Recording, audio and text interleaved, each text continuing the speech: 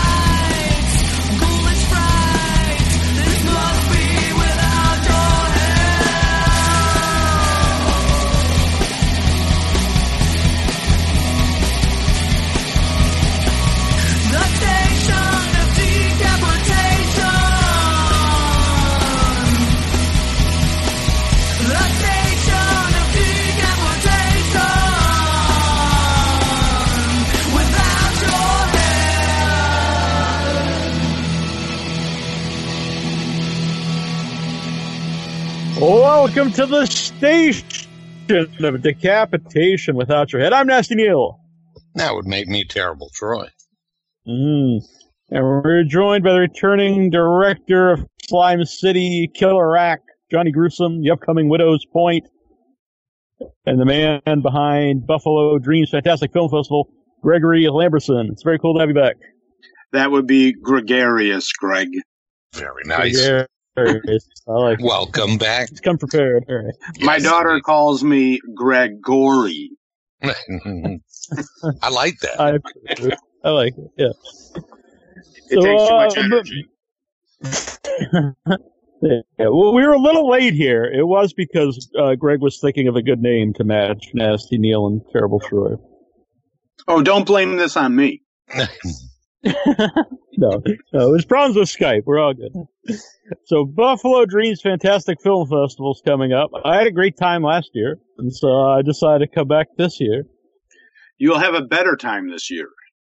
Why is that? 2 reasons. Number one, we're running in the summer instead of the winter, and the summer in Buffalo is much nicer than the winter in Buffalo. Even though for the rest of the country, early November is not winter, it definitely is here. And number two, I did not just finish shooting a movie, so we're ahead of schedule on a lot of stuff that we need to get done, which was definitely not the case last year. Yeah.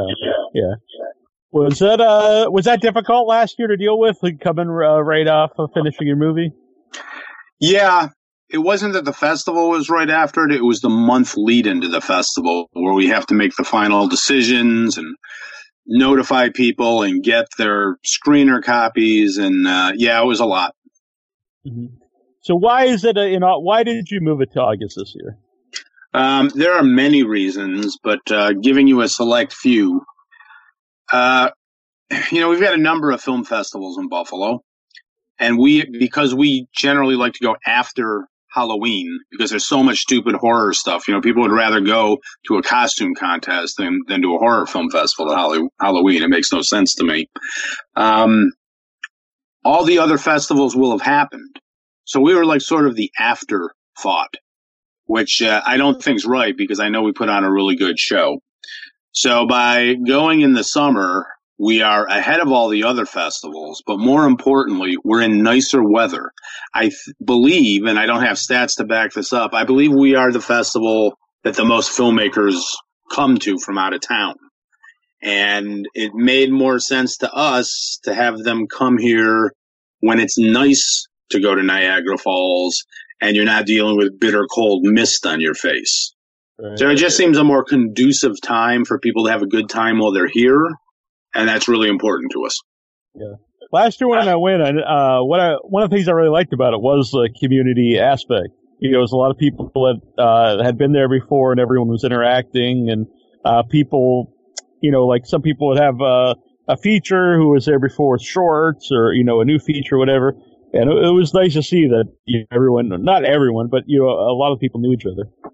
Well, it's the way it is every year, and it's the way we always want it to be. And if we ever get to the point where it's not like that, the fun will go out of it, and that'll probably be it. Mm-hmm. So I know we probably asked this last year, but what is like the criteria? What are the things you look for when you're selecting the movies? A movie that blows me away is the ideal reaction. But I mean, we have all different ways of judging a film. We like something original. We like something that we know people are going to want to talk about afterwards. And then we also have a number of films, you know, the ones that we show on weekday matinees that can be a little more offbeat and appeal to a much smaller group of people. You know, just some things we do for fun. So we like to have run a nice gamut there, you know, between the top quality films and something that maybe only a few people are going to like. Yeah. Does that reflect your opinions on movies, what you like? Because I assume you like all different kinds of films. Yeah, I am. I'm not just a horror guy at all. And you know, it's me and it's my partner Chris Cioli, and we both agree. Typically, we have never had a disagreement about a film. Doing this together for 9 years.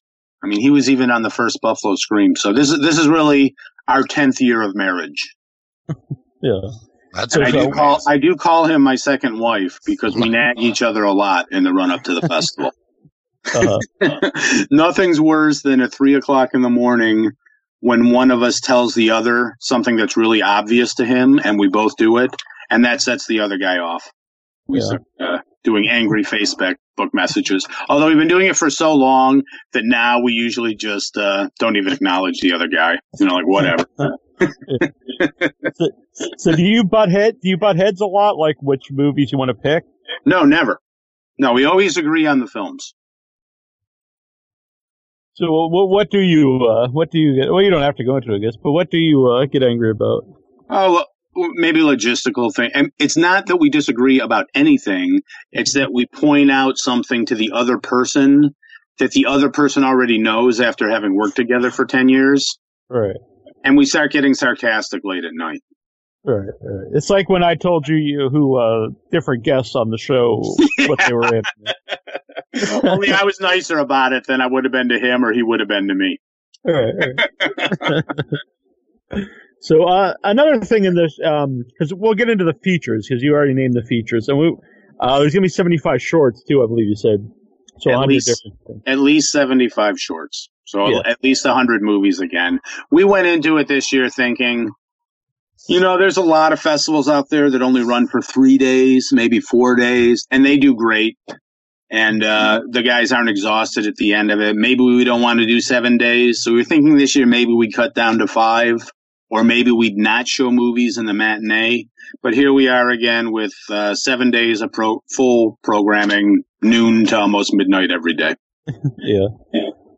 And we selected a few more. We selected a few more features this year, and I thought that would cut down on the number of shorts we could show.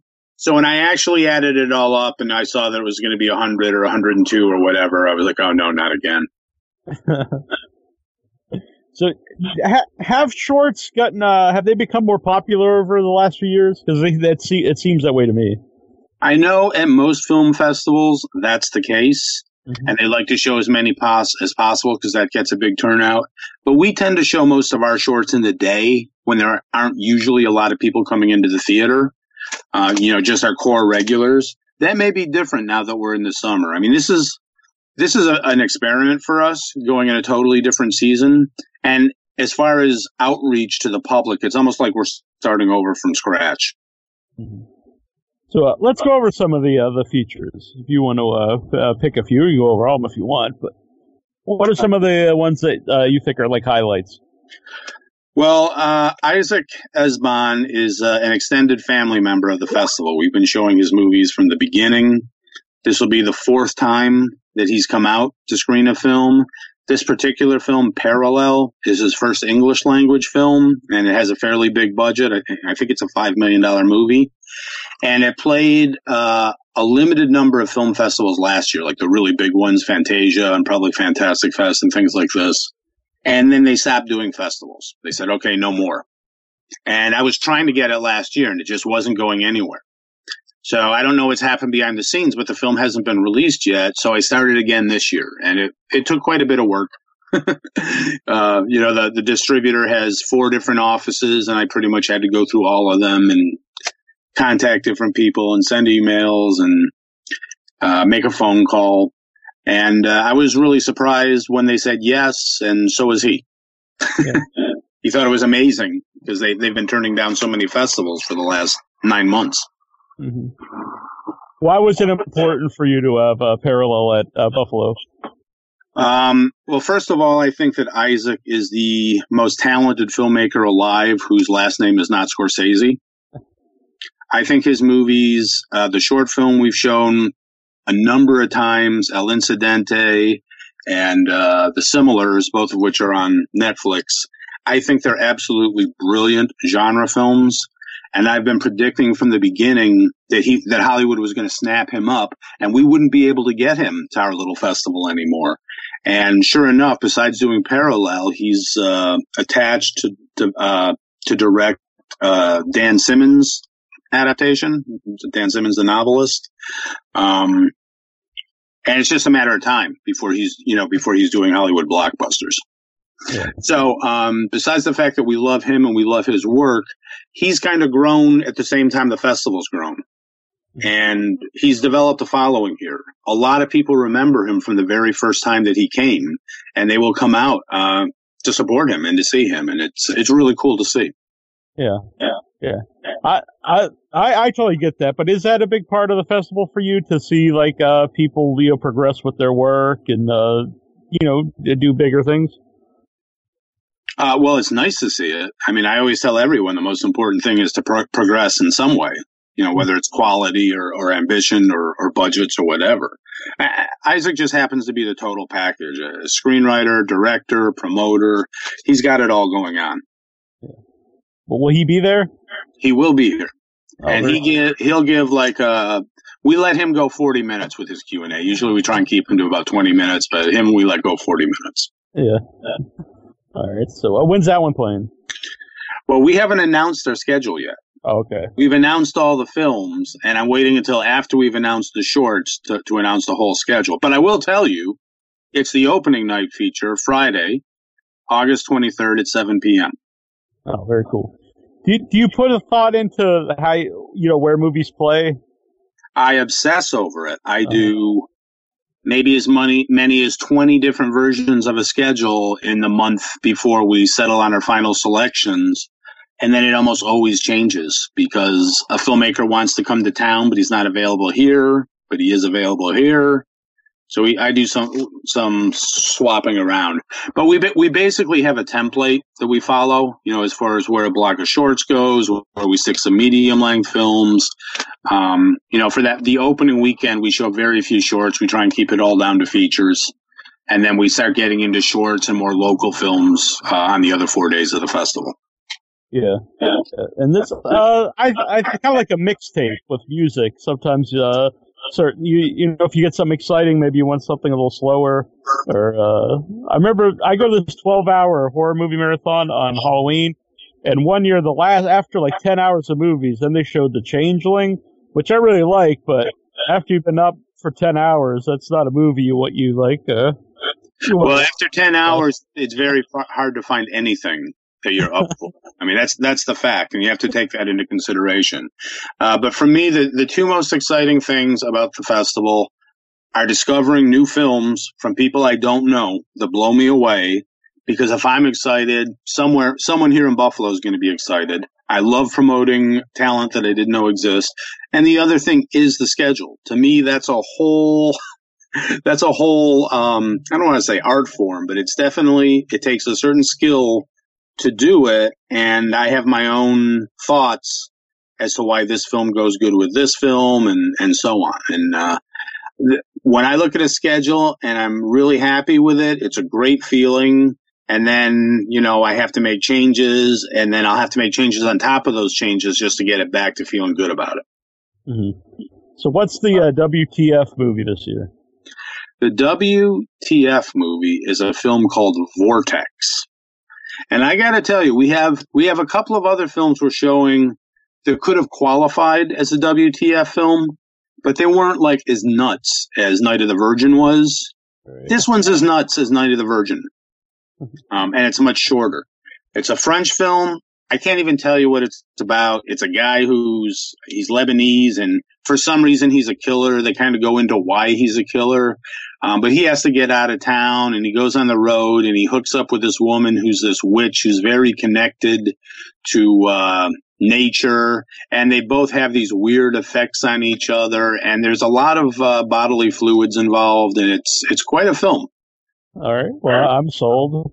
The one we showed last year, what was that? It was the one from Spain about the home invasion with the video camera. Oh, yeah. I forgot what that film was called, but we had some walkouts in that one. And if we can get more people into this one, we will have more walkouts than that one. It's sort of an endurance test, the WTF. And this one is really, it's a first for us because the filmmaker is coming. Oh, nice. So he's the first coming from France with the film? Yeah. Yeah, it's the first time we've ever had a filmmaker in attendance for a WTF, which should really make things uncomfortable, I think, for the audience. And I think he's going to be there the whole week, and that's really exciting. Yeah. It's going to be a hell of a Q&A. Yeah. Yeah, it's hard to walk out of a movie if you know that the guy. Because I did, and not because it was too gruesome or anything. There was I won't say the name, but I was at a film festival in London, Fright Fest, and the movie was very bad. I'll say, but we were sitting in London. Yeah, last year it was a good time. That's awesome. And it was very pretentious movie, and I wanted to leave, but the maker was sitting a few seats. And I was like, I can't walk out. I just feel horrible. I'm going to introduce him and ask him to sit in the back row, so anybody leaving will have to walk right by him.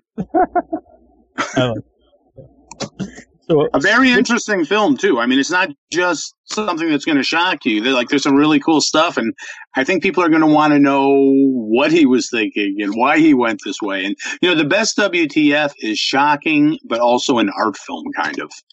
Right. Yeah. So, we got a Read Unbound, which is by Adrian Esposito.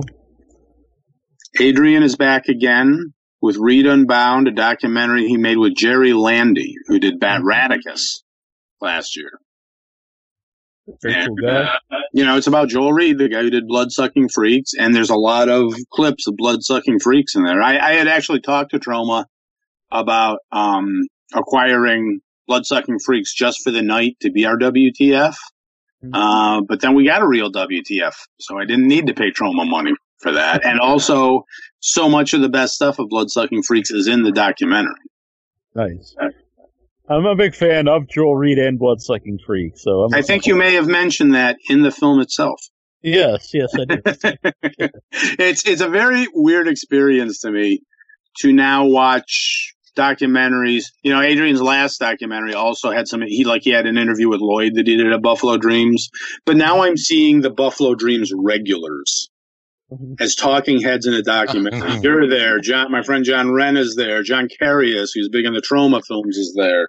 So it's odd watching these people that I talk about movies with at the festival now talking about movies in a film we're showing at the festival. The lines, meta be a little the odd. lines definitely blur, and they blur even more if a couple of shots are out of focus. Right. But yeah, I went to meet Joel Reed in Manhattan, and it was a lot of fun because we walked around New York, and he was talking about like very politically incorrect things. He was like, "This we used to call this the fruit stand because all the fags would walk out on." And he's like, "I miss those days," and it was an experience.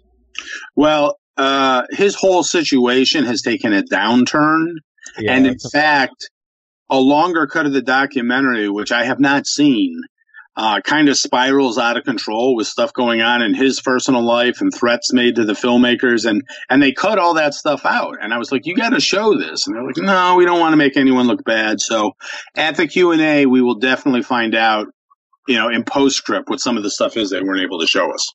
Yeah. Oh, that's unfortunate. I would like to see that, and it's unfortunate with Joel because I do like him. What else is? Name some other ones here. A movie called The Special. There's a man named Mark Steensland who I first met at the Erie Horror Film Festival. He lived in Erie at the time. And I know him as a guy who's done like some short films, and he's done some scripts that have been in screenplay competitions. I think he's kind of been waiting, to make his big film. And I think the backstory is somebody told him this particular script was more suited for a short film than a feature. So he went to a novelist friend of mine, James Newman, and he said, let's flesh this out as a novella. And they wrote it as a novella, and then it became a script again. I'm not sure if James Newman wrote the script with him. Their names are both on the film. And B. Harrison Smith, who directed Death House, is the director who got this film made. And I haven't seen Death House. I know the fans have had some unkind things to say about it, but I will tell you that if people don't like Death House and they love good horror films, they are going to completely revisit their opinion of B. Harrison Smith, because this is a great movie. And I have been telling people that it is definitely the next Basket Case or Brain Damage. I mean, it's that much of an on-point cult film. And it's about this guy who finds out his wife is cheating on him, and he's hanging out in a bar, and his friend says, "Hey, you'll feel better if you cheat on her too." So the friend takes him to a whorehouse, and he says, "I'm not going to get you any whore. I'm going to get you the special. But you're going to love the special, and you're going to want it again. Don't ever go for it again.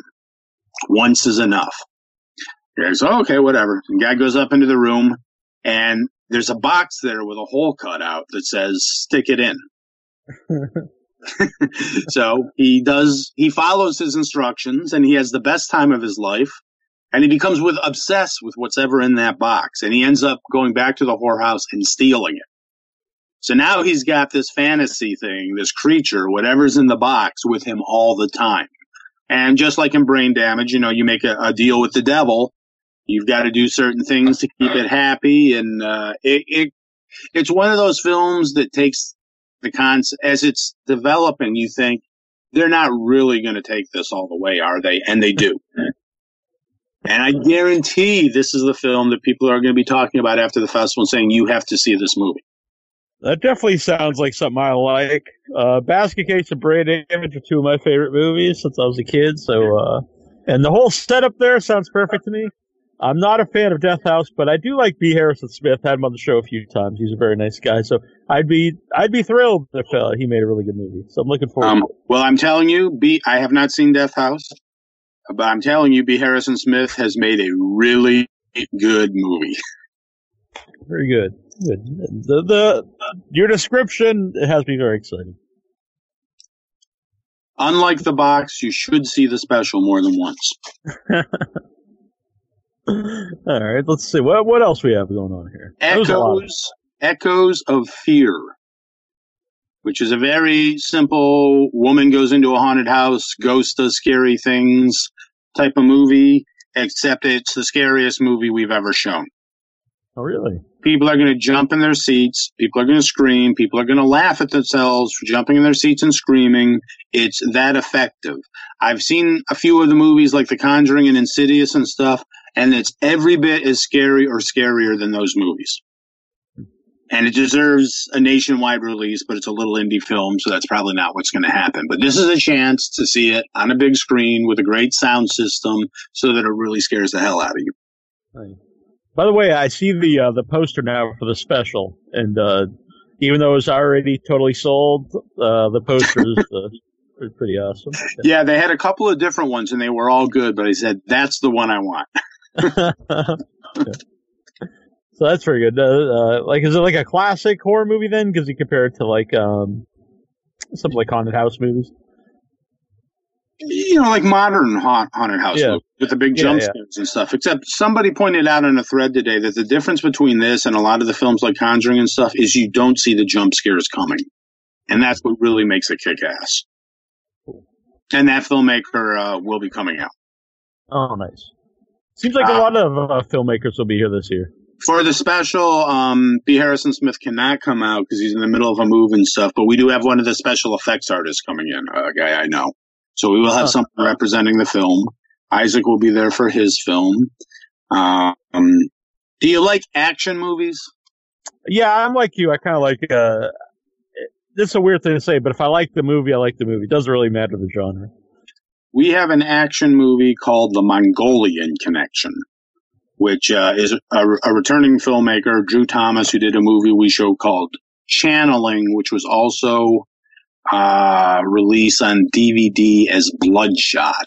And that one was sort of about a future society where people wore contact lenses that put their life on 24-hour, like YouTube, social networking stuff. And this guy got caught up in an action conspiracy plot. So you were following through that. It wasn't strictly from his point of view, but Drew is a very intelligent writer and a very professional director. Channeling was probably the first movie that we showed that looked like it had been made in Hollywood. It looked like a big budget professional film. And the same thing can be said of The Mongolian Connection, which has a American FBI agent going to Mongolia and teaming up with a tough Mongolian cop to take down this bad guy or protect this bad guy from other bad guys. So it's like a real big budget Hollywood action movie, except it was made on a much lower budget in Mongolia. And it's got all the stunts and all the action and funny lines. And I predict that at the end of this movie, the audience is going to be cheering. Oh, that's very cool. That sounds interesting. Yeah, it's excellent. Yeah. You know that Fred Vogel is our indie genre Spirit Award recipient this year. Fred is from Toe Tag Pictures. He's done all these Toe Tag Inc. Excuse me. He's done all these films which he's self-distributed, and I see him as a guy who's a lot like me, who's been in the trenches doing indie films for a couple of decades now. And we're happy to have him. And this film, unlike a lot of... Fred is known as a director and a special effects artist who does really realistic effects. And most of his movies, he's kind of known for heading the transgressive film movement. Most of his movies are probably too rough for me. This one, though, is a straight-on thriller.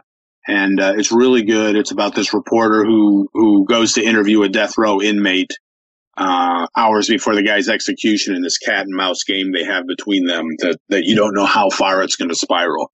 Excellent film, great lead performance. I don't know the actor's name, but it's a really good film.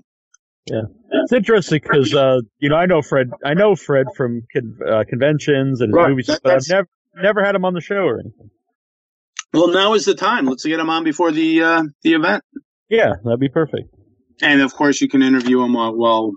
Yeah, we're there. Yeah. But I mean, for us, this particular award, the Indie Genre Spirit Award, it's specifically for guys like that, guys like me, guys like Brett Kelly, guys who just make tons and tons of movies or one movie every few years and don't give up, who haven't broken through Hollywood and frankly don't have an interest all that much in Hollywood. That's interesting that he made a movie that's a little bit different because he is known for like the August Underground stuff. Yeah. And, people might torture porn, whatever you call it. But interesting to make something that maybe that kind of that fan base that's built in might not be their kind of deal, or but I think it's cool for anyone to try to make something different. Well, it's funny. I haven't had this conversation with him, but every year his name comes across my mind as we're thinking about the scheduling, and I'm thinking about the movies we're going to show, and maybe one of those movies would be good as a WTF feature. But for whatever reason, it's just never developed beyond the thinking stage. And he and I were communicating on Facebook, and he mentioned he had this film that he was really proud of. I was like, oh, I definitely want to see it. And it just went from there. So it's definitely a film that developed, as far as our screening goes, just from personal interactions, peer to peer. So let's see here. What Nimmerlin? We showed a film 2 years ago. Well, let me go back. 3 years ago, we showed a short film called Dogged, which was sort of a Wicker Man type of film. Before folk horror made the full renaissance that it has. 1 year later, that filmmaker, and it won our best short that year. 1 year later, that filmmaker was back with a feature version. Richard Roundtree from England. And the film went over very well at the festival the year that he came. It was 2 years ago. And I was really happy about that. And now he's back with a new film called Nefarious, which is about not so much a home invasion as a burglary gone wrong. And the people committing the robbery are like these young working class lowlifes in England who, through a series of different misfortunate events, they really need some money. And they know that the people who live in this one house have just won a lottery. So they're determined to get in there and get some money. And things go horribly, horribly wrong when they get in there. It's a very low budget film. It funded on Indiegogo or Kickstarter. It's very stylish. It's one of those building suspense type of things. And by the end, it's full on tilt grindhouse movie. And I'll tell you, that one will be at noon on Saturday. And the reason it's on noon is that he happened to be somewhere near the area. So that's when we could schedule a screening so he could be there in person. So it will be our first noon world premiere. Very nice poster on Nefarious, too. Yeah, really good.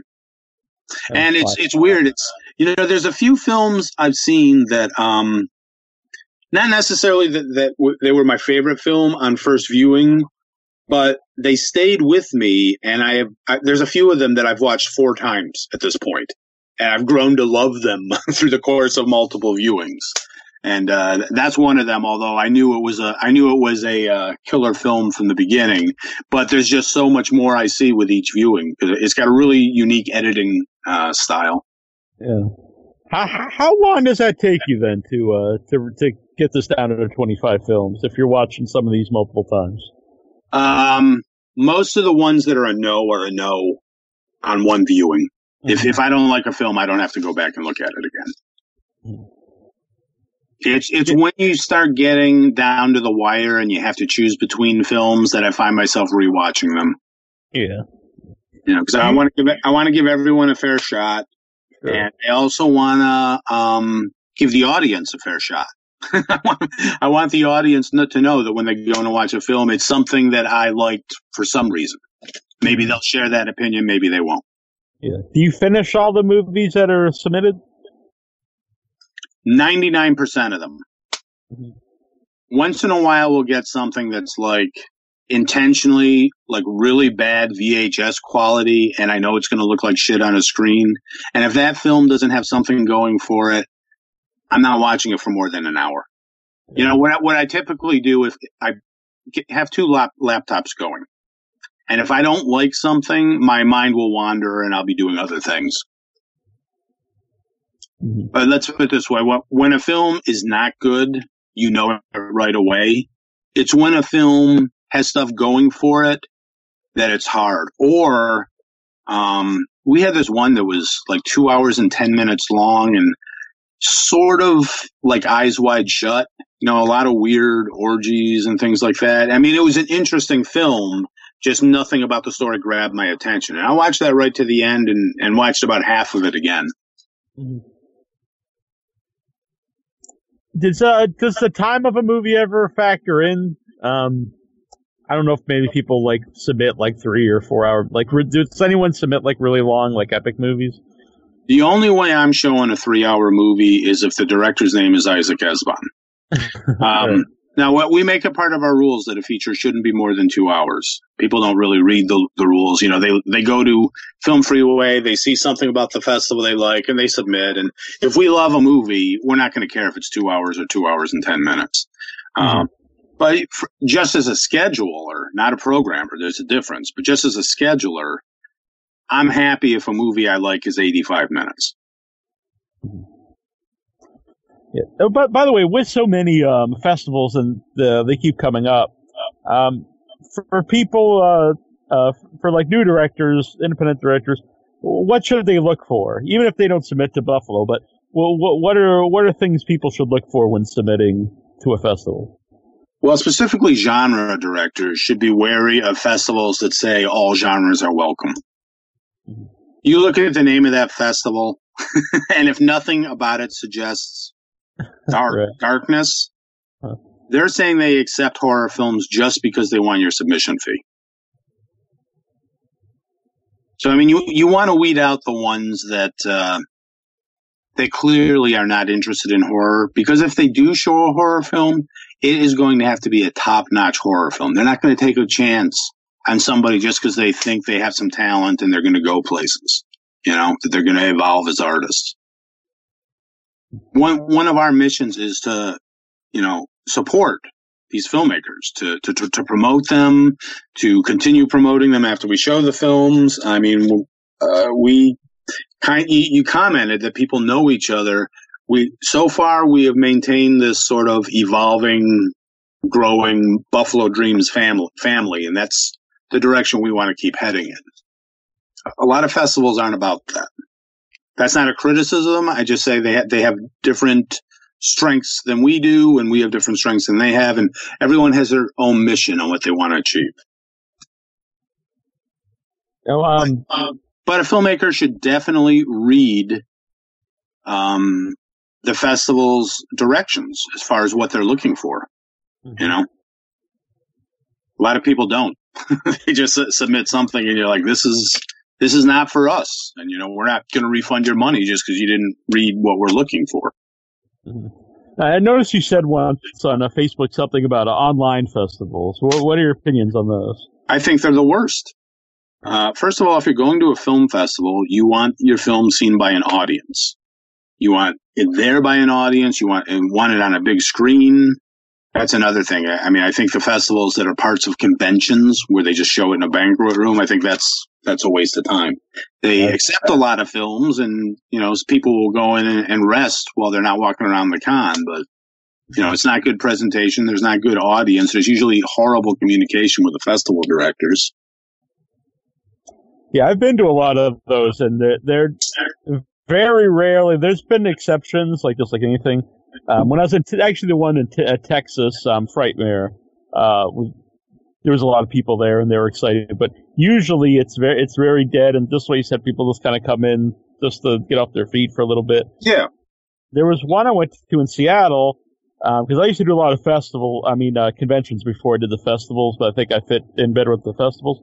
And we went to this one, and we were literally, there was no one there but the two of us, and we felt bad. And the woman that was running it, she was like, "Well, if you two are going to enjoy the movies, I'll keep running them." But so we sat there and watched them. But it's a sad, like depressing feeling.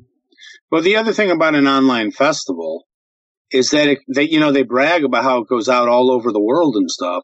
What you've done, if you go with an online festival, is you have allowed them to distribute your movie around the world, and you're not getting any money. You've paid them the submission fee, and when you go to your distributor and say, "Oh yeah, I was in this online festival," a distributor is going to say, "Well, then why should we release your film?"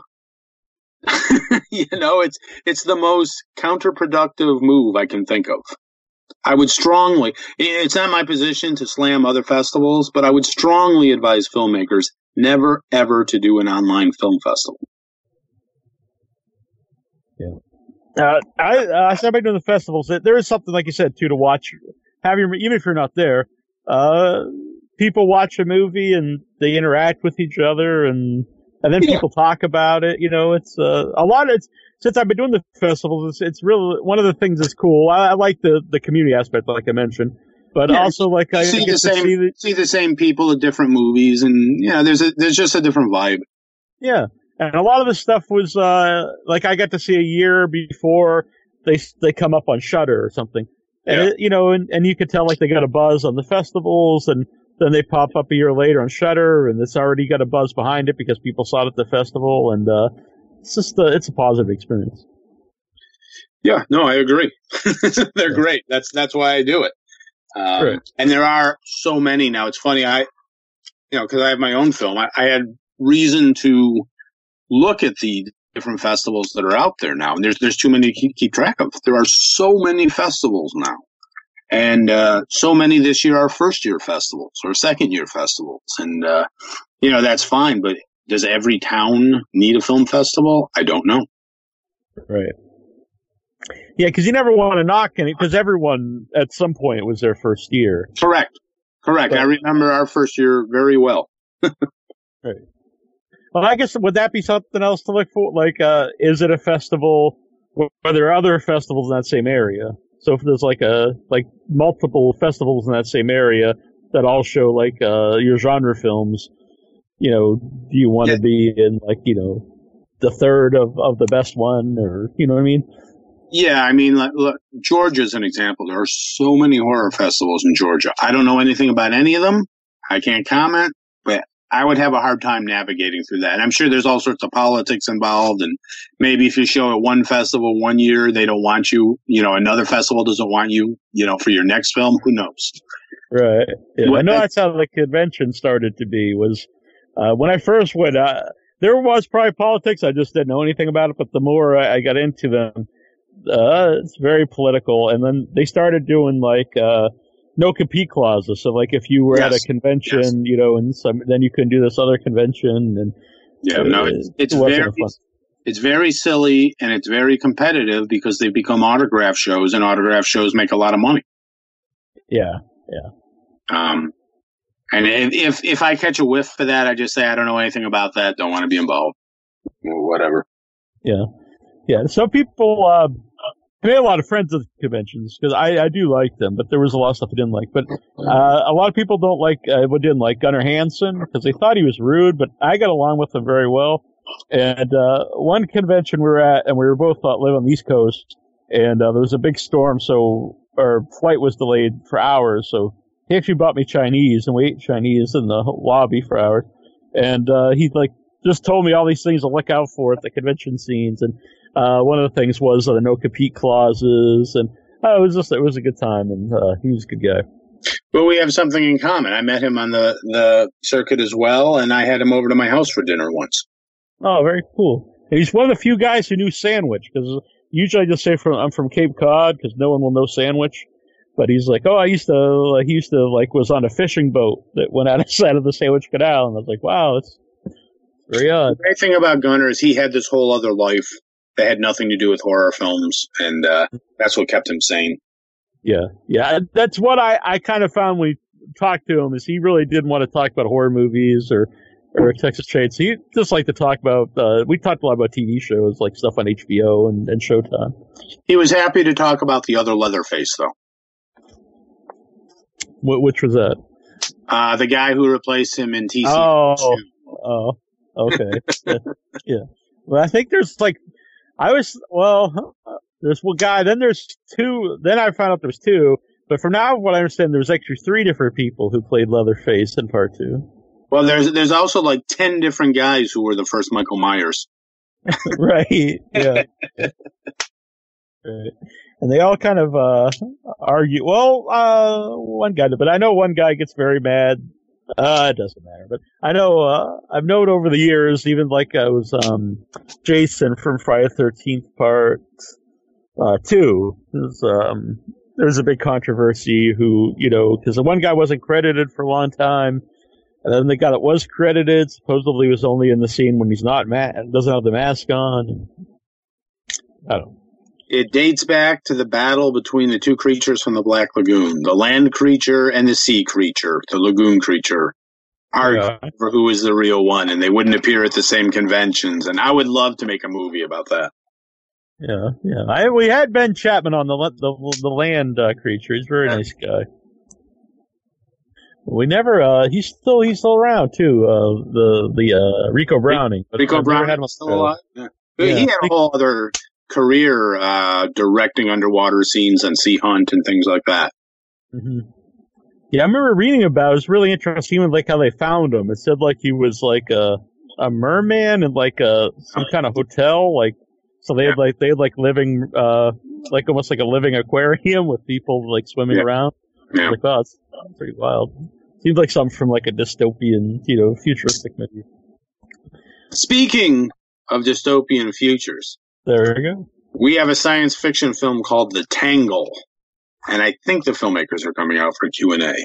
And this is the first year that we have like 4 films that could be considered science fiction film, and they're all really good. But this one blew me away, and it's kind of like a 70s sci-fi film, and I think it would be a real cult film back in that time. And The Tangle is sort of this living embodiment of the internet that prevents people from committing crimes. And it's about these people who live in an underground complex in rooms where they monitor things involving this thing called the Tangle. And it's what happens when somebody actually does commit a murder. So in this essence, it's almost like that Alfred Bester novel, The Demolished Man, where it's telepathic society, so you can't commit murder. So it's a society where it's impossible to commit murder, but a murder happens. And there's 4 or 5 people who are underground in this room who have to figure out what's going on. And the acting's phenomenal. It's got a film noir feeling like Blade Runner, obviously on a smaller scale. It goes outside just enough and shows you what this world's like so that you don't feel like you're just in a room for the whole movie. And it has the best damn dialogue of any film we've ever gotten. And the fascinating thing about this film is it's a mystery, so it's whodunit. But the other mystery is what the hell is happening in this world. It's as the film goes on, through the dialogue, you understand these different concepts. And with each layer of the script, each stage of the script, you piece together a little bit more about what's happening in this environment, in this world that resulted in the actions that we're going to see. So it's a really smart movie, and it actually begs to be seen more than once. So I'm happy we'll have people's first viewing of it, but they will need to see it again. I'm looking forward to that. I'm a big fan of dystopian. I was going to say just dystopian future, but I'm not a fan of that. I'm a fan of that in movies or stories. So we're kind of living. The interesting thing about this one also is that the filmmaker, Christopher Soren Kelly, I think, I don't have it in front of me. Yeah, that's the thing. We have so many new filmmakers this year. I'm still in the process of getting their names down. I'm already emailing them and stuff, but it won't be until I'm there in person that I'll have it completely down. Anyways, he wrote it, he directed it, and he's one of the 4 main stars. Mm-hmm. That's really impressive. And it's a really visual film, even though it's mostly people talking in a room. So definitely one to catch. So, by the way, why isn't Widow's Point playing? Who says it isn't? Oh, could be. Well, it's not announced, I guess. If it is, it's not announced because I would not want to take any of the wind out of the sails of the filmmakers we're presenting. There you go. I appreciate that. Respect to that. Let's see here. I know there was one I definitely want to talk about. Do you have another one on mind that you wanted to say? Another science fiction movie called Volition, which is, we've had a few films that in basic description sound like this. This is about a clairvoyant who witnesses his own murder, so he wants to stop that. And the guy is cool because he's sort of an edgy, borderline criminal type guy, kind of a low life, but it's because of this power he has. But there's also some time travel going on. And we've had like 3 films like this, which are contemporary time travel, to the same Like it might be going back in time days or weeks or a year. So it's still the same recognizable world, but you see everything from a different point of view when you come back to the present. This one, though, it's interesting. They describe it as a cerebral science fiction film, but I think it's very fast-paced and has a lot of action. So if it's a science fiction film and it's fast-paced and has action and it's cerebral, it sounds like it's a pretty damn good science fiction film, and it really is. Yeah, definitely. We have a local film that is definite cult material, and it's one that people won't be able to see unless they find it, like that Todd Haynes movie Superstar that gets passed around at conventions and stuff. And that is a film called Catcher in the Rye with Diamonds. Mm-hmm. And it's about the last days, the days preceding Mark David Chapman's murder of John Lennon. And if you know the story at all, he was not just obsessed with Lennon, he was obsessed with Catcher in the Rye, the book Catcher in the Rye. So what this film does is it combines Catcher in the Rye with the last days leading up to John Lennon's murder. So it's basically Mark David Chapman as the main character in Catcher in the Rye, using dialogue, narration from the novel, using Beatles songs, using everything about this movie is unauthorized. Music, dialogue. Yeah, I was going to say, the Beatles gave them. Yeah. And they've shown it a number of times around town and just not charged for it. We're not charging it for it either, but we're not making it available to the public unless they have one of the all-week passes or a day pass, or if they see a movie that same day, then they're welcome to stay and see that movie as well. That's one that is really going to catch you by surprise, and you're really going to think about afterwards. Yeah, I love the idea. It's very, very original. Very high concept, borderline experimental, and just surprisingly involving. Yeah, I'm looking forward to that as well. Let's see. I just wanted to mention too, when you do the Q&As, I thought you're very good at them because you ask some stuff that I don't think a lot of people would think to ask, and a lot of it is because of your experience as a filmmaker. So, you asked about distribution and how people get certain shots and stuff. So I found those very interesting to watch. Well, it's interesting that you say that, because one thing I noticed is a few years ago, we would bill ourselves in some of our Film Freeway page as a film festival by filmmakers. And what I've noticed over the last few years is there are a lot of film festivals out there that are film festivals by filmmakers. You just haven't heard of their films. Which isn't to say everyone's heard of my films. I know they haven't. I know I'm an obscure filmmaker. But I do think that what you're saying is 100% correct. I definitely have an empathy for the filmmakers and what they go through and understand what they go through. And I think I have a good way of eliciting answers from them in a way that the audience will understand.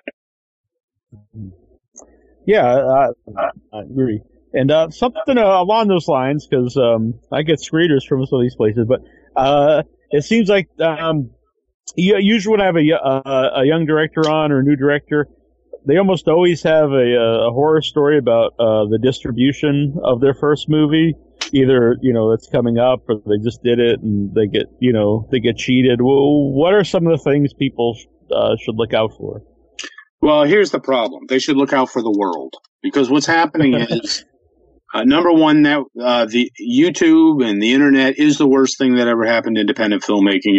As soon as the day your film's released, it gets pirated, it's out there, and there's nothing you can do about it. The internet seems to exist solely to screw over independent filmmakers. But the other thing that's happening is that the mega corporations are taking over other mega corporations, and it's just becoming harder and harder to get distribution. This is something Lloyd Kaufman talks about a lot. Now, when Lloyd is ranting about it, you say, wait a minute, is this just a selling tool? How passionate is he about this? He's very passionate about it, but he's correct. The rise of the major corporations is such a devastating thing for the independent filmmakers, because it means the only distributors that are out there are the ones who aren't going to pay you money up front. None of them will anymore. They'll take your film, they'll throw it on video on demand platforms, which you could do yourself. They won't promote it. They won't spend advertising dollars. They'll send out some press releases, and that's it. That's all you can get right now if you don't have name talent involved. And it sucks. And the one good thing about film festivals is that if you can get into festivals, and, you know, we all get rejected. I still get rejections. Is that if you get in, you have a way to show your film to an audience and interact with people and know that your movie is real. It's not just something sitting in your hard drive or in your DVD player that you can watch, or something that you can buy on Amazon that no one's ever heard of. It's so hard to get distribution now. It really is. One of the other films we're showing you and I had discussed is Depraved, Larry Fessenden's film. Mm-hmm. Well, Larry's been at this the same amount of time as I have. He's had a much more successful career, and he's a real artist. I'm a craftsman, I admit it. He's now at the point where he gets good distribution. That film's going to be released by IFC. So he is in a better position. Isaac is now in a better position, but I can tell you that Isaac's movies, El Incidente and the similars, I mean, yeah, they're on Netflix, but the distribution is so-so. I mean, how do your investors get money back? It's very tough. And now Isaac's stepping up. He's got, you know, studios signing him to development deals. That's two guys out of I don't know how many filmmakers that have been coming to our festival for 10 years. Yeah. And that is the reason why so many people give up. You know, and there comes a point where, you know, you want to know you have a job with a 401k, so you're not going to be on the streets or working in a hardware store when you're 70 years old. Yeah, I had an interesting conversation along those lines with Tony Todd years ago. It was his movie Sushi Girl at the time. It was the most downloaded movie that year. And he said people would come up to him and say, well, that must make you proud or whatever. And he's like, no, it doesn't make me proud. I was producer on that. So, you know, I didn't make any, I put my own money into it. And it's not, I didn't get anything about it. And he also talked about, like, back when DVDs, like, he made good money off Candyman and movies like, and his other horror movies. Cause he said if you think about it, someone would go and spend, you know, even $2 on that DVD to rent it. He said, but now with Netflix, people spend like $7 a month for like hundreds of thousands of movies. So how much do you think are going to get, you know, off of? Well, you don't get royalties from Netflix either. I will tell you that if a film is not good enough for Netflix to lock up and premiere before it's gone to any festivals, and they don't want it to go to any festivals, if you don't have that type of situation, a film that you see on Netflix, they paid $2,500 for a 2-year exclusive. What the fuck are you going to do with $2,500? That $2,500 you're going to spend on delivery materials you have to give to them so they can put it up.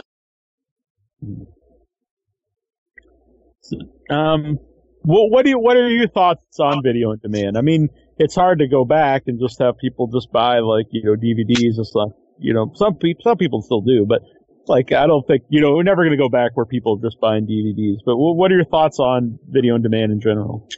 Video on demand is great if you have a movie with name actors. If you have a movie with name actors, you're going to get picked up by a distributor who will put it on VOD.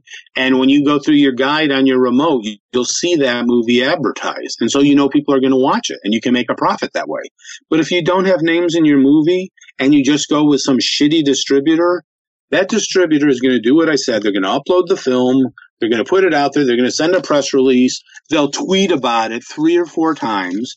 And if the movie doesn't catch on, they will completely forget about it. They will move on to the next one. Their whole business model is to acquire as many films as possible, throw them at the wall, see what sticks, and then go with that one that sticks. There's no guarantee of getting your money. There's no guarantee that you can get the rights back to your film in less than 5 years, maybe 3 years if you're lucky. And by then it's an old title. What are you going to do? Retitle it? Shoot some new scenes and retitle it? So it's brutal out there for filmmakers. You either have to make bigger films with some names, or you have to make smaller films that can, you know, stand to pull in maybe $10,000 in its lifetime. So, besides just having your movie shown to an audience, what do you think are some of the benefits for a film maker to go to the festivals? Well, you know how an audience reacts to it. You know where you succeeded, where you failed. It's good to always be doing something, I mean, even whether it's big or small. Mm-hmm. And it's interacting with the other filmmakers and seeing their films and learning from them. What pitfalls did they hit? What successes did they have? What news did they have that you hadn't heard yet? The value of networking at a film festival is very hard to put a price on. Yeah, I would 100% agree with that. Even I primarily do the podcast, but I've got some small roles and different things that's coming out, and but also get a lot of guests on the show, and then I see other filmmakers who get together and collaborate, and it's definitely a big positive of the festival scene. Did we have Trinity when you were up? Skip Shea's film Trinity? I don't think so. It was about the grown man who encounters the priest who molested him. Right? I don't think I saw it there, but I actually saw it at another festival, and I know him. Well, Skip came up for like 4 days. Basically, when I saw the film, I said, "Listen, I very often email the filmmakers, the feature filmmakers. In fact, I emailed 90% of them this year and let them know why I didn't choose the film." That it isn't just because we didn't have room, that there were reasons I made the decision. But I initially contacted him and I said, this is a really good film, but I don't think I can get anyone in here to watch it. And I don't know that it's worth your time for me to put on a film for an empty audience. And he said, I completely understand. It's difficult material. And then I thought about it and I said, fuck it. This is why we run a film festival, so we can show the movies we want, and hopefully we can get people to turn out for them. So we ended up showing it, and then he ended up coming for 4 days. And while he was there, he met and befriended so many of the other filmmakers, and he has his own film festival, which is in honor of his daughter who passed away. Yeah. And he had some of the filmmakers come up for his festival. And while he was at the festival, he would go back to his hotel and work on a script that someone had hired him to make. And to me, that's the perfect example of somebody who is doing it for the right reason, who's going to festivals for different reasons. And he actually has another film, a folk horror film called Seed or Seeds, that I really wanted to premiere. I wanted that film, but it's just not done yet. Yeah. He's really, I hung out with him a little bit at Boston Underground Film Festival this year, because he's in New England too, so. But I like his stuff, and I've not been to I think it's Shea O'Shaughnessy Film Festival, but I probably will go this year. I actually submitted to that one, and if I get in, I probably will make the trip. I would love to get into a festival where I can take my family for like 3 days and basically do what the filmmakers do, come see me. It always turns out that when I get into one, either I can't make the trip, or because I can't afford to take the family, I go and come back really fast. So I would actually like to do one where I can go hang out for a few days. Yeah. Like the cool filmmakers do. The good ones who come to Buffalo Dreams. All right. So, by the way, the Depraved poster, it brings back memories for me. It's got all these staples. I had 72 staples after my surgery. So. Well, who knows? Maybe they snuck a still in the surgery. Maybe that's who knows. Yeah, I don't know. That's another case. Depraved, which will be our closing night film, Larry Fessenden's modern Frankenstein film, and Isaac's film were like the two that I really had to jump through hoops on. And the Mongolian Connection was one where the filmmakers were in a position, I understand, there are major genre festivals happening right around this time, and sometimes they got to wait and see if they got into some before they can commit to us, because other festivals insist on having premiere status. We never do. But those are sort of the 3 films I kind of had to work on to get. Yeah. It's not just what gets submitted and we choose the best. We go after films as well, because we really do want the best, whether they're submitted to us or not. Yeah. I'm very interested in that, because I'm a huge Frankenstein fan. Myself. And I love Larry Fessenden stuff. So, and Larry's first film was a Frankenstein movie. It's called No Telling. And that's one that most people haven't seen. It's had spotty or distribution. And it was Frankenstein conceptually, but not so much the plot. The plot of this one has a lot more similarities to the actual story. Interesting. I know in your write-up you mentioned it's kind of a theme in some of his films. Yeah, well, I've known Larry for about 20 years. I knew him reasonably well when I was in New York City. I worked at a video store a block from his house, and he knew the owners, so we got to know each other that way.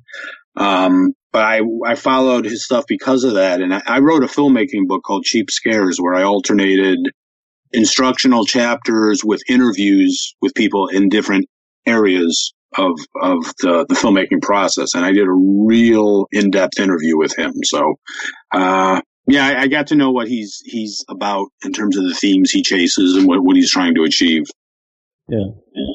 Interesting. By the way, do you have a favorite version of Frankenstein? I do. My favorite Frankenstein is Frankenstein: The True Story, the TV miniseries, which bears very little resemblance to the novel. Yeah, I haven't seen that for a long time, but I was always... and James Mason are in that cast. It's a fantastic movie. And then my other one is also a TV movie. It's the super low budget shot on video one that Dan Curtis did with Bo Svensson as the monster. And I actually think Bo Svensson, Walking Tall, was the best Frankenstein monster, the one closest to the one in the book. I don't think I've ever seen that one. That's a good one, Neil. I think you'd like it. Yeah. Have you seen the?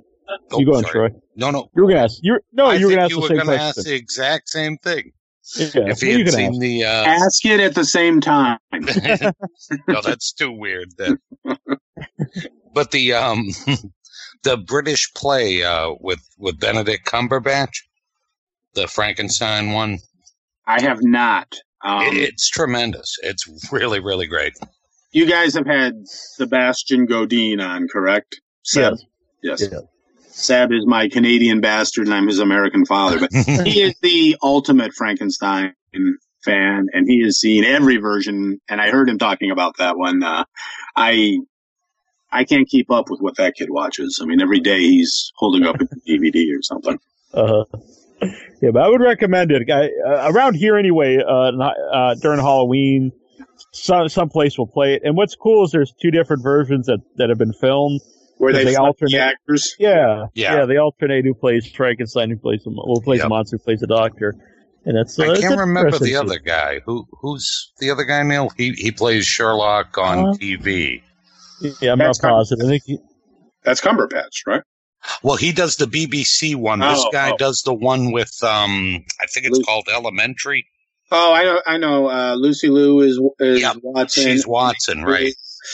Oh, it's the guy. He starred in a version of Cupid. I know who you mean. Yeah. And they switch off the roles, and both of them are great. I mean, either one you see, I don't think you'll be disappointed. Well, Seb tells me one is definitely better in one role than the other. And I defer to Seb on all things Frankenstein. Right. Yeah. You mentioned Basket Case earlier in the thing, and this is a weird tangent, but I've been carving Frankenstein's monster in rock in Hunter Mountain, and my teacher is Kevin Van Hentenryck. Oh yes.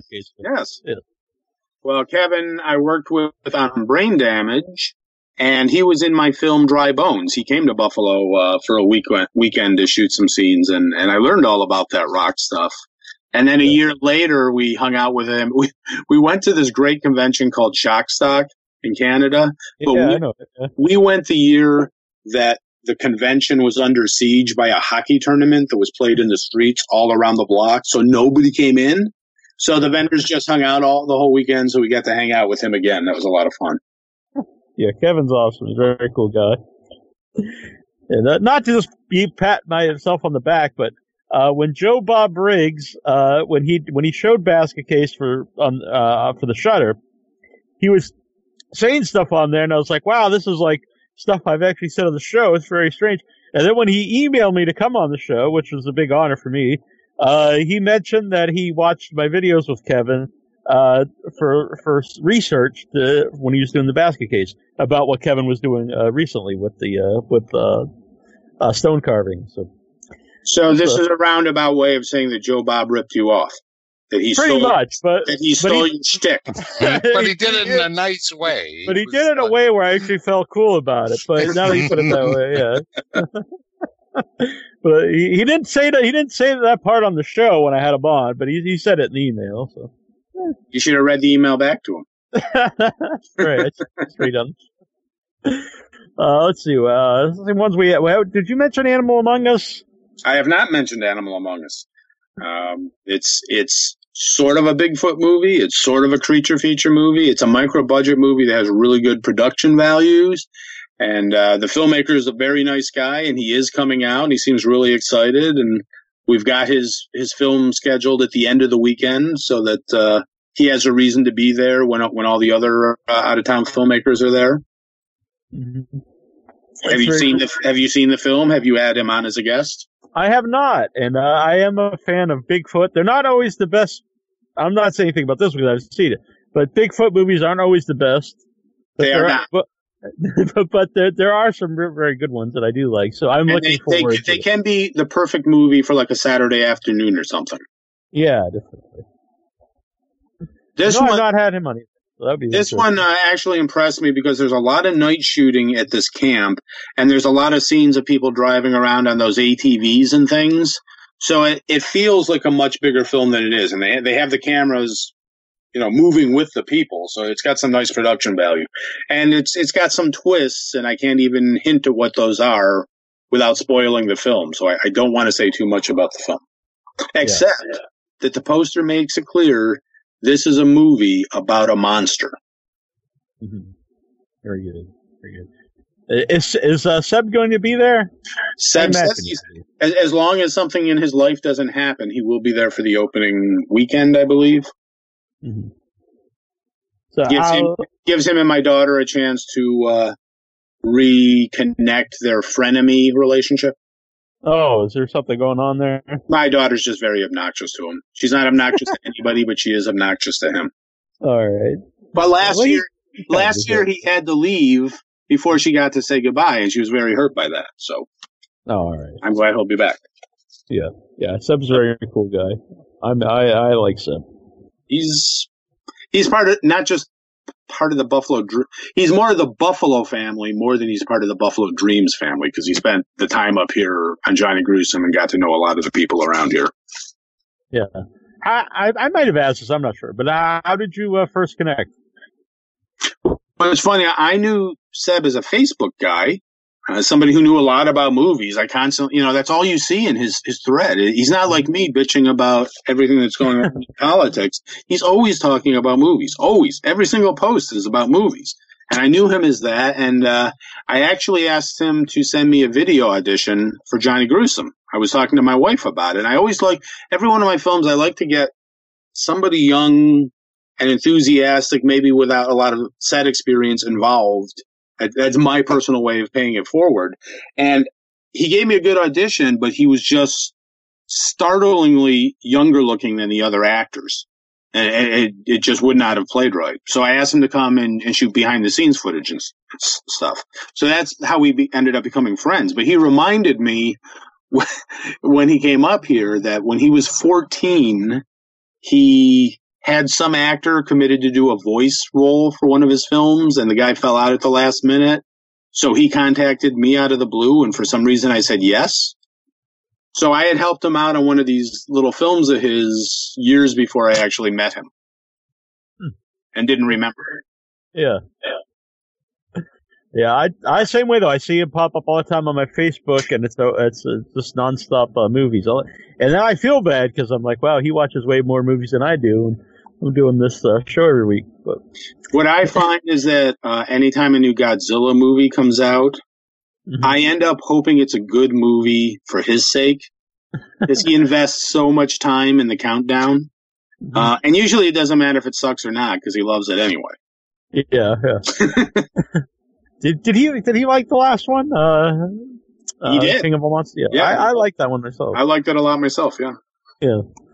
It was very weird some of the things I saw people say because some people said it was too much monsters, which made no sense to me. Then there was people who said it wasn't enough monsters, which Neither one made sense to me. I thought the problem was there were too many people, too many humans. Yeah, right. I hated the story, but people kept saying, if you think about it, if you remove those famous faces and insert some Japanese people there, it really is a wacky story like Toho would have done in the 60s, and I buy that. That kind of makes sense. Mm-hmm. But I liked it so much, I went back and watched it by myself so that my daughter wouldn't be asking me questions during the movie. And I don't go see blockbuster movies twice usually. Yeah. That was a movie that was fun to watch on the big screen. Oh, definitely. Yeah. Especially if you like an IMAX. I saw an IMAX. So, I remember just seeing the trailer, and the trailer where there's one trailer where it's mostly people, and I wasn't too big on that. But there's a trailer where it's just like I think it's Ghidra's it's just like a 2-minute shot of that.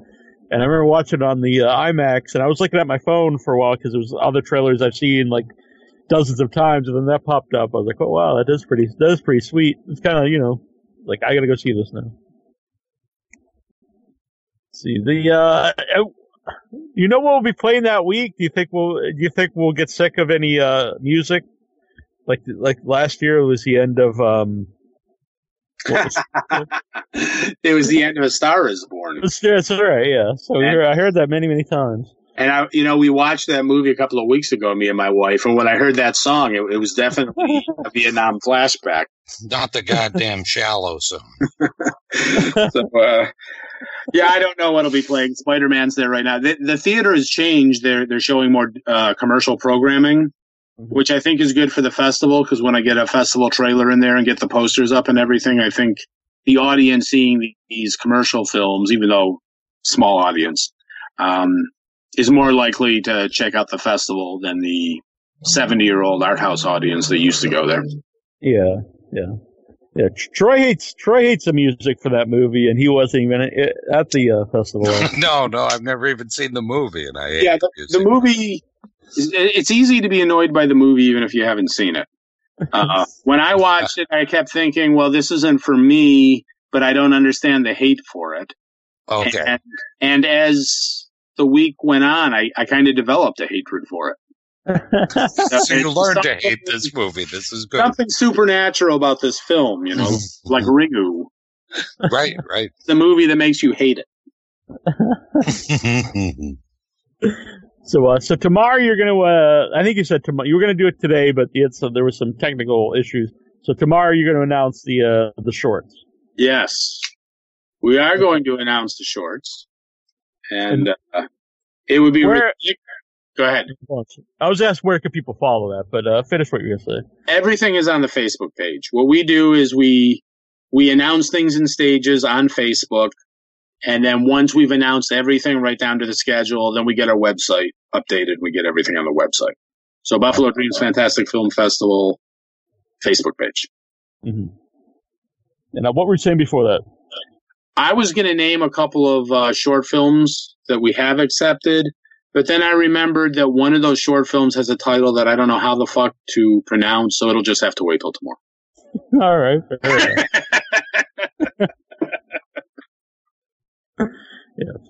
enough. There's times when I have guests on, and not too often with a guest, but there'll be something I don't have, and I'll actually look it up on YouTube to find out how to pronounce certain things. Yeah, that makes sense.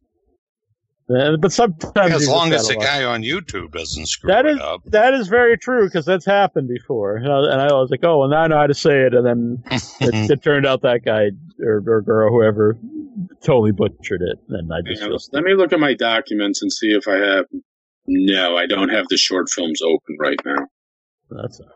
So we'll check those out on the Buffalo Dreams Fantastic Film Festival Facebook page. Yes. All right, well, I'm looking forward to it. I had a great time last year. I think this is the year everything comes together for us. I mean, we always have a great time, and people always leave saying it was a good festival, but I think in terms of programming, there are just so many strong films playing throughout the week, and so many filmmakers coming in, and we have enough time to to iron out any technical flaws that I think this year's really going to kick ass. And I think it's the year we have to establish ourselves as a summer festival now instead of a post-Halloween festival. So, but I think this is the year that people will recognize that. Yeah, I think that's a smart idea because I've known other people who try to start something new around Halloween or whatever, and people are kind of set in their ways. They have certain things they're going to do on Halloween, and I agree. I'd rather go watch movies on Halloween or around Halloween. So I do think that's a good idea, though, to do pre-Halloween. Summer is just a whole different time here in the city, and it's easier for me to do my running around when my daughter's on vacation because I don't have to worry about getting home and picking her up and then picking my wife up an hour. It cuts down on my running around and makes things easier for a lot of reasons. So hopefully it works out and we'll continue in this slot. And if not, then we'll pop back to November. We can always do that. Sure. And I'll have some cheat days, so I'll still have some beef on whack and probably some buffalo wings. Oh, yeah, I wanted to ask you that. You've been on this killer diet. You've lost all this weight. And now are you just going to be bad this week? Well, not totally. I'll watch my portions and then certain things. But I'll have to cheat at some point. I'll watch what I drink, especially. That's a big thing. I'll probably just be drinking water. But, well, I went to the mall today to drop off posters and a DCP. That's a file, a hard drive with a film on it. And I walked over to the food court. I'm going to post photos later. But where half of the food court installations had been, there is now wood, floor to ceiling. Nana's, the Greek place, is gone. The place with the burgers gone. The only thing in the food court is the pizzeria and the pretzel place. Wow. This is like shocking to me. Yeah. This is like a major event that the food court's basically shut down. But somebody told me that the Tim Hortons coffee shop, even though it's really tiny, does do the sandwiches and stuff. So that's another option. And the Duff's is still open. But, it's hard to get Duff's between movies and eat it down. It is. Except for one day in there, I do have slightly longer intermissions, which is the one thing that I set out to do this year that I was able to pull off. I didn't have the shorter schedule or the shorter days, but I did get longer intermissions in there. Monday will be a tough day. Pack your lunch and sneak it in the theater. That's a good idea. I can bring in bring in some salads or something. Falafel, but I'm always good before the festival. I stay away from the beef on whack for a few months because I know I'm going to have it almost every day once we get it rolling. Yeah. It'll probably be a cheat week instead of a cheat day or here, but I'll be good when I come back home. So it'll all work out. Well, if you walk home, you'll burn it all off. That's true. I told Jason I'm going to be one of those guys now that go and when I get up, I'll go and hit the treadmill in the hotel. Oh, there you go. All the people you used to make fun of. So, right. I'll be one of those annoying guys. Yeah. Well, I was actually thinking of becoming a mall walker for the next month. That would work too. Yeah, Yep. mall walker. Yeah. You can hit the mall for an hour before the show starts. That's good. That's a good idea. Yeah. But that's sad though about the food court. That's it's here too. Is like when places like when Troy and I were younger. We're brothers, by the way. Troy's 9 years older though. But like Kingston Mall, people listen if they're not from the area, they might not know. But it was like people hung out there all the time, and now you go there and it's just like desolate. Yeah. And like half the food court's gone. Cape Cod Mall, which is still fairly busy because for some reason people come from all over New England to go there, even though it's just the same stores you go to any mall. But I don't understand. There's a good ad campaign. Well, there was a positive development in the mall. I don't know if you remember last year, there was like this comic book store that was a huge space and hardly anything in there. And you would walk in and there wouldn't even be a guy working there. Well, that place was bought out by somebody else now, and it is jam-packed full of stuff. It's just as crazy as that Niagara Falls Emporium, the bazaar. And they've got tons of DVDs. Well, that'd be fun. Yeah, I'll definitely be. So, I mean, and DVDs and comic book collectibles and all that crap. So I mean, it's a good place to kill a lot of time in. Yeah. Yeah, I remember there was maybe that was the place you're talking about, the Emporium. I remember we walked around there and there was all kinds of wild stuff. There's also a place that sold a lot of used stuff, like old stuff. That's the big Emporium. This was strictly a comic book type place. Yeah. And it was really strange because, I mean, there wasn't that much merchandise and no one was working there. But now the place is just as full as the other place. So, yeah, that's what it's become. It's become the mall of, like, sports centers and flea market type places. Yeah, I guess people go there. But I know that the mall we were talking about, it's all not really stuff that sells anything. It's like a bouncy house and like an escape room. It's a lot of kid stuff. Yeah, it's very weird. And we were in a place too that had no one working there. It was the arcade we went into. Oh yeah, every time we go in there, kind of creepy. Yeah, so I don't know how because there's a lot of stuff you win the tokens, and I don't know what you do with them because there's no employees, so I don't know. You just carry them around. It's very weird. It's become a really weird culture, and it's all over when Stranger Things makes the mall like the nostalgia aspect of a show that's already about nostalgia. Oh, it's so true. Yeah. Then it's like, I wonder if Dawn of the Dead at some point won't really make much sense to people. Like, why are all these zombies going to the mall? Like, who the hell goes to the mall? Why would zombies go there? What the hell is the computer? Those malls, an indoor shopping place. It's so prophetic. What would they do now? Post-apocalyptic reference. Yeah, where would everyone go? They just sit in their rooms on the computer? They text each other. That's what they would do, the zombies. Yeah, you can't go hide out on Amazon when there's no electricity. That's very true. It'll be a sad day for the zombies. All right. Well, I look forward to seeing you again, Greg, and it's always fun to have you on the show. Yeah, always great talking with you. Thank you for having me on to ramble. Glad we defeated those technical bugs. Yeah, that's no problem. And when this is on podcast, no one will know the difference. Correct. And so August 23rd to the 29th at Eastern Hills Cinema at the Dipson Theater, Buffalo Dreams Fantastic Film Festival. It's gonna be good. 7 days of wonder.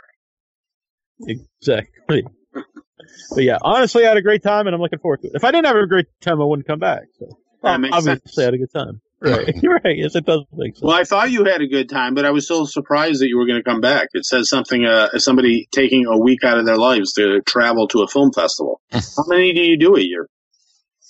Usually 2 or 3. I think last year I did. Last year was like a local one. Like I did like a day one in Happenstance Film Festival. That was fun too. But usually 2 or 3. And I have to say my 2 favorites that I've done are Boston Underground Film Festival and Buffalo Dreams Fantastic Film Festival. Similar vibe to me. It has a community feel. In the Boston one, it's a lot of Boston regulars. And also both of them are one-screen festivals. Oh, nice. I like that. Even though Fright Fest, the one in London, it's huge, but there's also like multiple screens, even multiple theaters. Yeah. And even if you wanted to see everything, you can. Yeah. Usually when they do that, they show every film at least twice and try and give you a second shot, but you can still lose out. Yeah.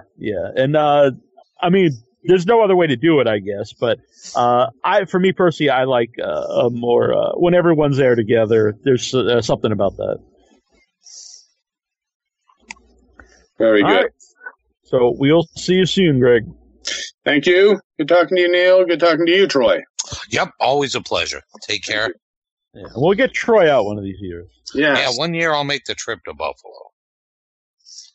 It's a destination place now. The city's had a big turnaround. I know. Canal side, downtown. Which, I won't go to because it's always packed. But if the locals stay away from there, then exactly. We'll go. Yep. Although a lot of locals do go there. Okay. They don't mind looking for parking. I do. All right. Have a good night, guys. You as well. Good night. See you very soon. Right. Yeah. Bye. Bye. These are no good against the dead, only the living.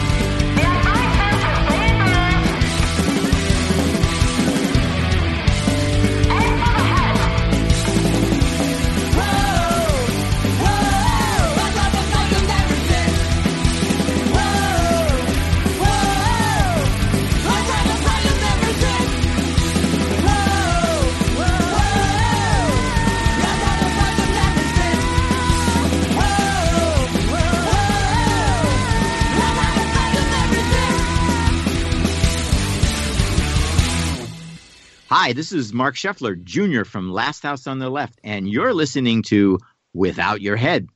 All right, and we're back here once again at the station of decapitation without your head, and I'm still Nasty Neil. And I remain Terrible Troy. And we're going to talk about some trailers here, but we actually got someone on the line. Who is this? Neil, this is Adam. Adam Parks is on the line. Adam Horseshoe Parks, welcome to the show, my friend. Thank you. So what's on your mind? Well, I have to agree with you on one thing. During that interview, you guys were talking about the arcade. Well, yes. I can agree with you. It is a scary in there. What are your feelings, Adam, on the horror movies? What do you like? Do you like to get scared at all? Of course I do. Good man. Good man. So what are you looking forward to? What horror movies coming out has Adam excited? Whatever ones come out, I'm looking forward to. So you just go and see anyone that comes out? Yes. Yeah. So what are some of your favorites? Do you like the zombie them. movies, or do you like the vampire movies? I like vampire movies. All right, good man. I like vampire movies too. So what do you have any particular vampire movies that are your favorite ones? No, all of them are good. So you like Dracula, you like The Lost Boys, you like them all. Interview with a Vampire, 30 Days. I was thinking about doing a vampire month sometime on the show and getting a bunch of vampire guests. Well, that'd be fun. I think that would be a good time. It would be a good time. Are you gonna? Have you ever dressed up as a vampire for Halloween? No. You ever think about that? Would be a good costume, wouldn't it? That would be a cool. Yes. You could wear a big cape and stuff. You'd be Count Dracula. Yeah, get some fangs. Be good times. I think that would be fun. Mm-hmm. Do you ever? When's the last time you went trick or treating, Adam? Long time ago. Yeah. Do you remember what you dressed as? No, I can't remember. Yeah, I'm going to it was too guess. far back. I bet it was one of the Duke boys. No, No? All right. Wasn't Daisy Duke, was it? baby. All right. If you had the Daisy Duke shorts on, Yes. all right. That's okay then. I think that would look pretty good on you, Adam. So, you have a weather update for us? Oh, It's going to be 100 degrees this weekend in Boston. Oh, jeez. Oh, man. I'm going to Boston tomorrow. I don't want to hear that. maybe it won't yeah? be quite as hot tomorrow, Neil. Maybe that's just a weekend. Right. At least I hope it's not going to be raining, is it? No. That's good. I don't want Right, to be. you'll be dry. Yep. You'll be dry and hot in Boston tomorrow. I'll be all sweaty. Well, Adam, it was great to hear from you. Yes. Good to talk to you two as well. All Thank right. you very much. And And thank you where's for the listening. fire? Huh? Where's the fire? Yeah, where is? It's down the street. Okay. We'll help put it out. All right. Good night, Adam. Night, Adam. Good night. Bye-bye. Bye. Oh, bye. It's always Always nice good to talk to hear. Yeah, it's been years since Adam's Tallman, I believe. That's true. He and we had the dueling weathermen for a while. That's right. Bob Elmore. Bob Elmore, right? The Leatherman. That's right. The Leatherman and the Weatherman. So it's Yeah. good. So a couple big trailers we want to talk about. Oh yes. And that is It Chapter 2, the end. Looks fantastic. Yep, that one it's not one that we didn't think we were going to go see anyway, but this one's pretty jam-packed, this trailer too, so it was good stuff. Yeah, there's a lot of stuff going on. You get now we get to see the grown-ups. We just see Pennywise comes back.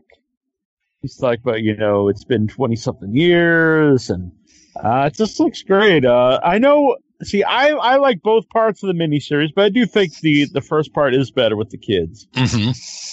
And I think even the book is the same way. I do think the first part with the kids is better. Not that I disliked the second part. But this second part, I think they've really casted well. And I'm really looking forward to it. I love the last part, the chapter 1. Yeah, me too. And now I'm gonna have to revisit it though before we go see the second part. Yeah, I would keep it good and fresh, in your mind. Did they ever put out the extended cut that they mentioned? I don't think they have. I wonder if they're gonna do it just before this one comes out. Yeah, because this one's. Is it September that this one comes out? Me, I'm not positive, but oddly enough, you would think you put it out in October. Yeah, that's what you'd think, but maybe October does seem pretty jam-packed this year. So maybe they've got to spread it out a little bit more. Yeah, I'm definitely looking forward to it. I love both versions of it. Yep. So far, in the old one, I love both halves, and in this one, the first half, I love too, and so looking forward to this. And Bill Hader, one of those guys, I love in everything. And yeah, it's weird because I always liked him anyway. But between the time where they announced that he was in this and till this comes out, I mean, then Barry popped up. And he's become a much bigger actor. Yeah, which is great, Proved that he can not only is he good at comedy, but he's a very good dramatic actor. So he's perfect casting. Yep. As Richie. I'm hoping they hit him with a beep Richie though. That's the only thing. Yeah, they didn't get a beep Richie in the first one. Yeah, I did not see the bully in this one. Oh yeah, you're right. Right. I mean, it's just a trailer. I don't think you should give everything away. Right. It was. I had some mind. Like I loved the chapter 1. I did have a couple things, and that was I didn't like I liked the bully in it, but I didn't like how he was just like kind of disappeared. Yeah, that's true. And he wasn't really helpful in. He didn't in the first one. He kind of doesn't he help Pennywise get away, and then he also takes the rap. Yeah, because he gets the blame at the end. Because his hair turns white because he looks into the deadlights. Right. So he didn't have that. So yeah. If I didn't read the book or saw the first one, I probably wouldn't even notice that. But it was that and where they didn't use their imagination for their weapons. That was probably my biggest complaint.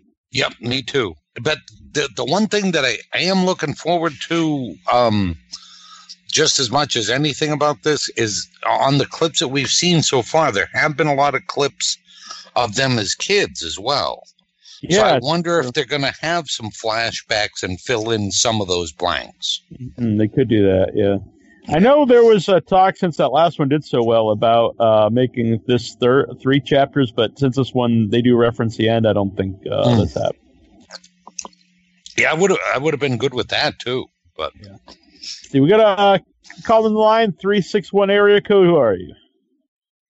Hey Neil, it's Mariela Perez from Stuff. Oh, very cool. So what's going on? Nothing much. We just saw Midsummer for like the second time. And I love it. Nice. Would y'all think of it? I loved it. I want to see it a second time. I was going to see it a second time last week, but I couldn't fit it in schedule-wise. But it's one of my favorite horror movies of the year. It's a beautiful movie, and it's just really engrossing. You watch it, and you're just sucked in. And you don't even think of the 2.5 hour time. It flies right by because you're just sucked into this movie to see, all the. And it's weird because I do think going in, you kind of know that this is going to go bad. But you still want to watch it and see exactly how it plays out. Yeah. Like we're watching it the second time around. There's just a lot of things that you missed the first time, and then you just appreciate the movie even more. And it doesn't feel like as long as it was the first time when you saw it. Mm-hmm. Yeah, I've been wanting to see it a second time for that reason too, to see if there's things you miss when you watch it the first time, and if there's any foreshadowing to different things that happen, and that kind of movie's always good to watch, multiple times. Yeah. So. What were y'all talking about tonight? I just saw your post to call in. Yeah, well, we had Gregory Lamberson on from Buffalo Underground, not Buffalo Underground, Buffalo Dreams Fantastic Film Festival, and then we're just talking about the It 2 trailer. But we'll be Jason and I will be going to Stuff next year, which is South Texas Underground Film Festival, and that's coming up in 2020. Looking forward to that. Yeah, we're really looking forward to you guys coming in. It's going to be a lot of fun. Yeah. So, what do you think of the movie? Rob's here also. Oh, very cool. Man? How you doing, man? Oh, doing good. Just still absorbing the film again after, a rewatch. And it's unfortunate because in our area, of course, Lion King and, that's going to go ahead and take over the screen. And that it's basically that's the end of Midsummer for now. I am intrigued to find out what 30 minutes extra, Ari Aster has in store for us if we are allowed to see this extended director's cut or whatever we want to call that version of that film. I think that's going to be very cool to see. Yeah, I was going to bring that up because they had to cut it down so it wasn't NC-17. And then he talked about that, and he said that they're going to put out extended cut. I don't know if it'll get a theatrical release or not. It'll probably be Blu-ray or DVD, but I'm definitely looking forward to because sometimes if there's a director's cut, it's like an extra 2 or 3 minutes, and what does that really accomplish? But a half hour, that's a lot of if they're material. jamming in a half an hour, that should be pretty amazing. Yeah. I assume it's probably some hardcore stuff if it was stuff they had to cut out, so it wouldn't be NC-17. Yeah, I mean, usually what ends up happening on films like Tarantino and Scorsese in the past, they basically set up scenes that they know that are just totally out of control, that they know they would get an NC-17, and they stick those in there. So when they eventually cut those out, it kind of gets them that R, so to speak. But even then, other movies, they'll shave down a couple of, seconds here or there, or not leave something too gruesome on the screen for an extended period of time. Like The Crow, that movie was cut down so much, even though it was, revisioned after Brandon Lee had passed. There were all these little pieces they had to cut from it just to get it down to an R as well. The knife in Gideon's pawn shop, they said that was a more gruesome scene of that. And, it's funny what films do just to get that R rating. Yeah. Yeah. It's unfortunate. A lot of times they have to cut, down their vision for a movie so it can get out there. But a good thing about, modern movies is they usually keep all that stuff. Like older movies, they didn't think ahead. I think, I'll keep this in case I ever want to put out like a different cut of the movie. But now, they keep all this material so you can get, director's cuts and extended cuts. That's the beauty, I guess, of, nonlinear editing on computers. You got all those different timelines. You just go ahead and save a different version of it whenever you want to pop it up. Hey, let's take a look at that work print that we used to have and whatnot. Yeah. And since it is such a beautiful movie, though, it's, very visual, I would like to see the extended cut at the theater if possible. Like, it'll still be cool to watch at home, but that's definitely a movie to watch on the big screen and be, like, absorbed in. Oh, yeah, most definitely, especially with that amazing soundtrack. I mean, it's just, it's just an overall experience. Just, I mean, I'm pretty sure there's going to be like in our case, luckily we have an Alamo Draft House. We can always put on a screening if we want. I mean, if cuts aren't available theatrically, they end up getting DVDs anyway, or they'll get sent a DVD, or they'll get special permission that we can play a DVD. And so, I mean, it's just a matter of renting the facility and doing that. But I imagine that would cut it really close because they do 3-hour blocks. I mean, you're going to cut it pretty close, showing that film and staying within that 3-hour block of a special screening or something of that nature. Yeah, because that I know probably all of us don't mind watching a 3-hour movie, but when you do take into account the time that the theater can show a 3-hour movie, it does cut into how many movies they can show. So you have to. I understand that. Yeah, I guess a really cool part of this time of year is San Diego Comic-Con, and we start getting those early glimpses, or we're getting those reveals of some of the films that are going to be coming out. It's always exciting to see what some of these films are, or I mean they're more of a little bit on the mainstream side, but it's still kind of interesting to see what nuggets they want to drop. Yeah. Now, I'm a guy. I like all kinds of. I mean, I love independent movies and weird, B horror movies. But I also do like a lot of big budget, superhero movies and stuff. I just like movies in general, Oh yeah, most definitely. I don't know I don't know if you guys brought it up or your thoughts, but Edward Furlong, I guess, was announced that he was going to be in this new Terminator. Oh, really? I mean, I know we have Linda Hamilton. But the announcement came in that young, I guess, back when we saw him, he was young John Connor, but I guess now he's older and he's going to be John Connor again. So that's going to be kind of interesting to see how that plays out. It's weird because I saw a lot of people, against the trailer for the new Terminator. I actually thought it looked good. And some of the people I thought was very odd. They didn't like it because they said it was, they're putting all these women in the movie and stuff. And it's like, well, the original Terminator, it's the same lead. It's even the same character. Yeah, there is no difference there. Yeah, it really made no sense to me. But I was interested in the trailer. I thought it looked cool, and I even like a lot of Terminators. The trailer. Not the trailer, no. Yeah, the trailer in 3D just looked amazing. Yeah. I even like most of the Terminators that people don't like, so I'm looking forward to it. Now that you have the creator back into it a little bit, it's almost like with Halloween with John Carpenter. Some people didn't like the new one or whatever, but I like when the creator gets back into it in some shape or form, either in the producer role or whatever, and that way it gives them their kind of blessing a little bit, where they're trying to reclaim a little bit of or redirect it kind of back into maybe original vision or revision back to its original roots, or so to speak. So I'm kind of looking. Be a bad thing, right? Oh yeah, I mean, it's been a while since we've seen James Cameron, do something like this. So I'm really anxious to see this one for sure. Yeah. So for stuff, South Texas Underground Film Festival, are you guys already because I know people submit movies to your festival. How long does that take to go through everything, and when do you guys start? Everything has been started pretty much. It's done in phases. When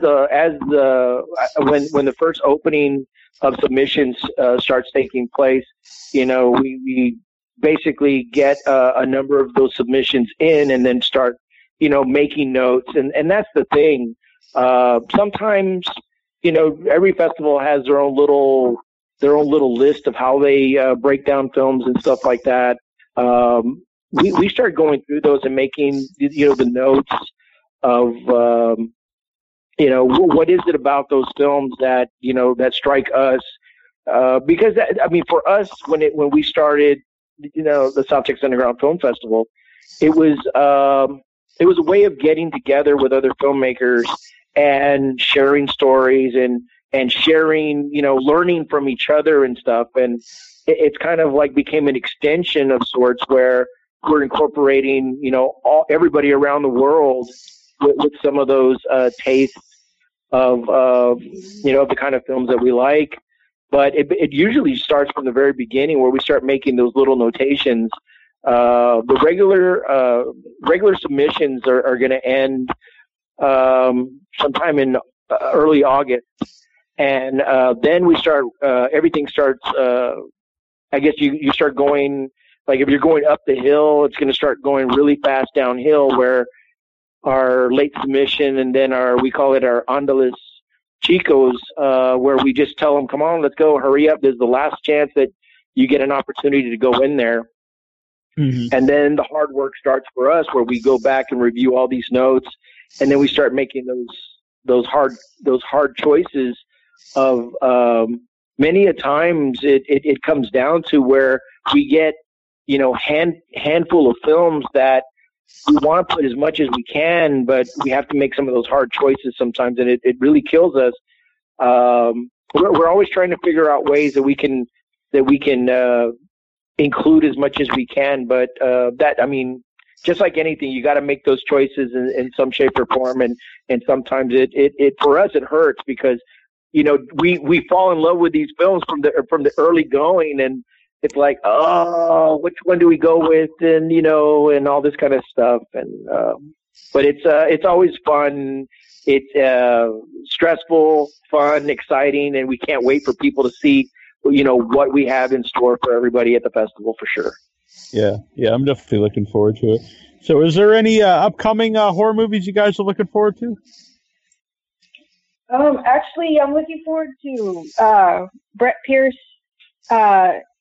His new movie called The Wretched. He's actually playing Fantasia. Or did Fantasia already happen? I think Fantasia happened. There's another Fantastic Festival. There's like a whole bunch of Fantastic Fests that happened. And he played the one in Canada. And there's another one coming up overseas. I can't remember which one that is, but it's another fantastic fest. But I am looking forward to seeing that. So it's going to be in the festival circuit. Hopefully it'll get like a limited theatrical release and we'll be able to see it. Yeah.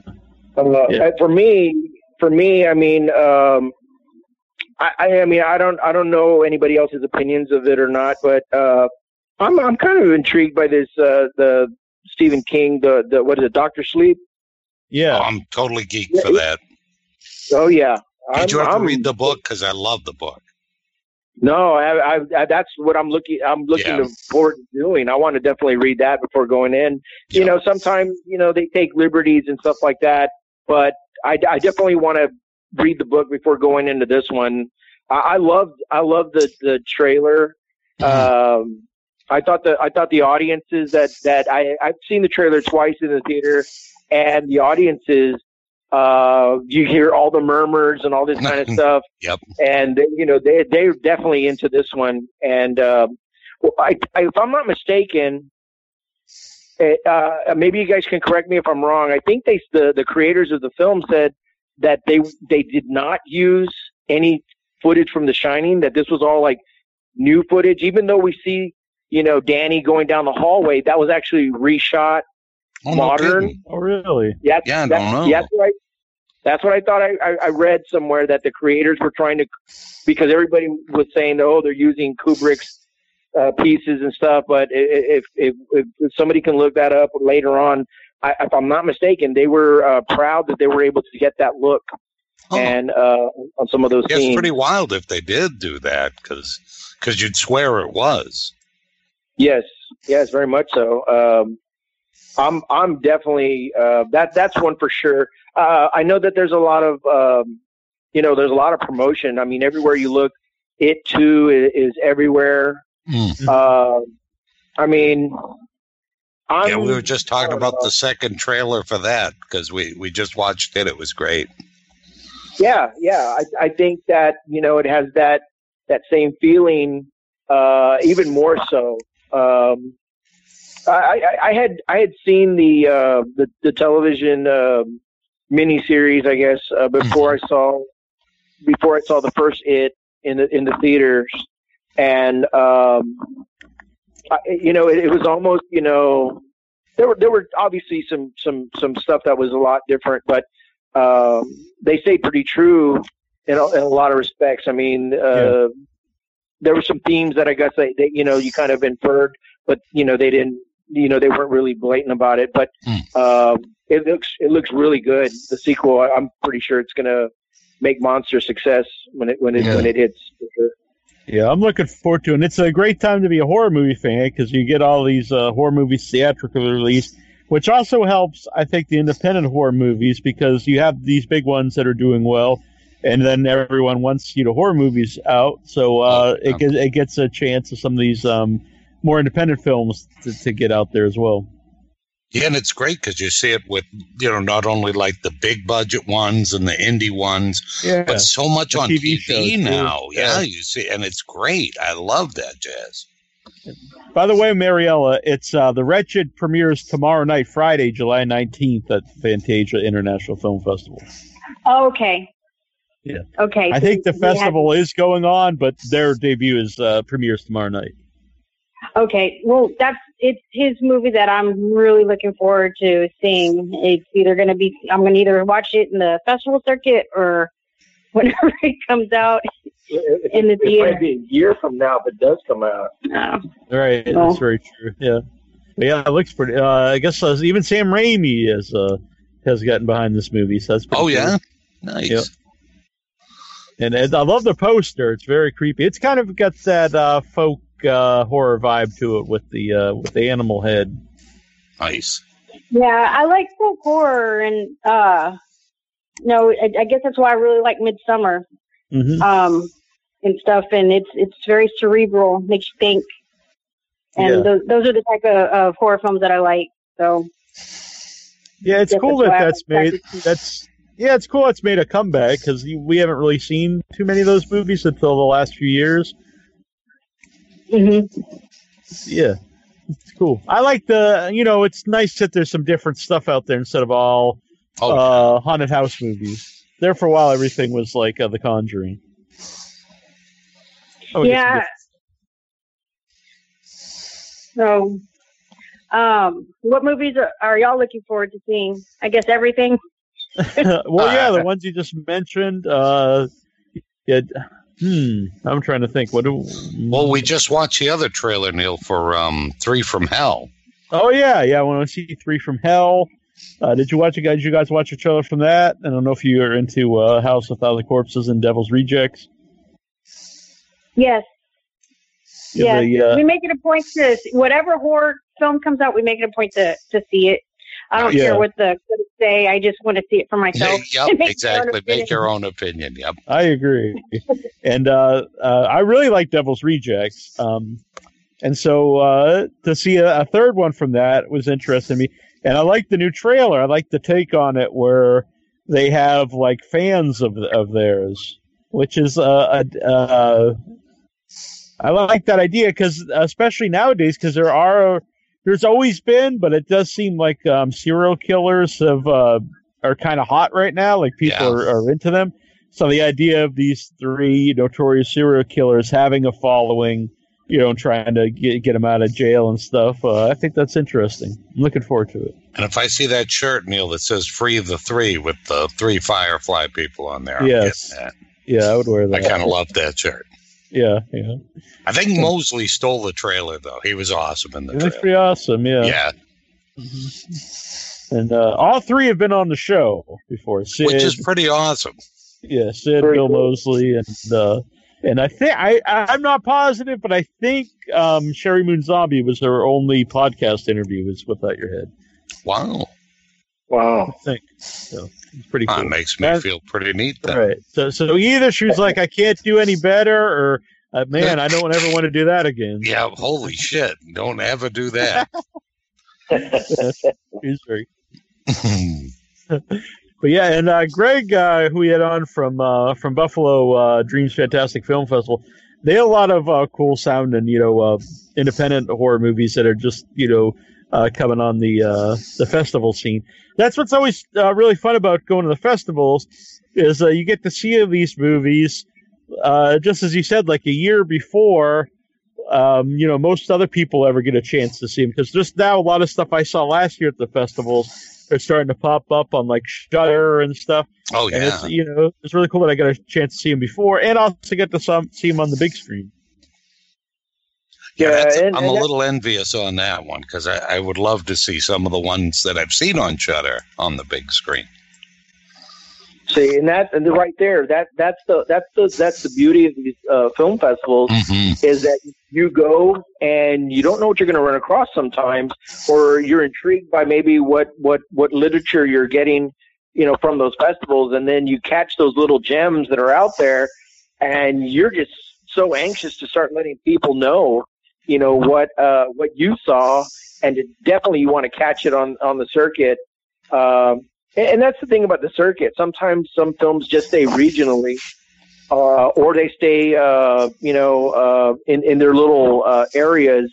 That's one thing that for us, as Stuff, South Texas Underground Film Festival, we like to try to find some films that are international, that are looking for, that breakthrough into the United States. And we've been able to do that in a couple of the past film festivals where we find these little gems that, just like when it seems to be, going, waning down on their festival run, it ramps up again, and there they go off to the races. They got another second win, so to speak, and then they start playing different areas in the United States or North America at least. But I guess that's a little reveal of what we sometimes look for. If a film stayed maybe in the East Coast or something like that, we try to give them a Texas premiere and introduce Texas to some of these films that might have played up in Boston or Chicago in some of those underground festivals. And, give everybody has a different taste and stuff like that. So we're always looking for little gems that we can bring down here and show off. to the Texas area and stuff like that as well. Yeah, that it's sounds cool now. great too. Yeah, and it's cool now through the festivals, and Shudder shows a lot of stuff like that too, is that you could you get to see a lot of stuff, like I said, internationally that, before, like, it would be really hard to see, movies from other countries unless it was really big and got a release. But a lot of, like, the independent, like, horror movies, it would be very hard to have ever got a chance to even see them. But, this gives them a platform that, if you go to the festival scene, you can see some of this stuff. Oh, yeah. And you're not getting the stuff like bootleg and things, because I know, like, even when, that eventually got a buzz behind it. But remember when The Host came out? Mm-hmm. And I think that's how we originally saw that, was a friend, like, gave us, like, a bootleg copy of it because it was the only way to get it. Right. Yeah, and it's like, you don't want to do that, but I was dying to see the movie, too. Right.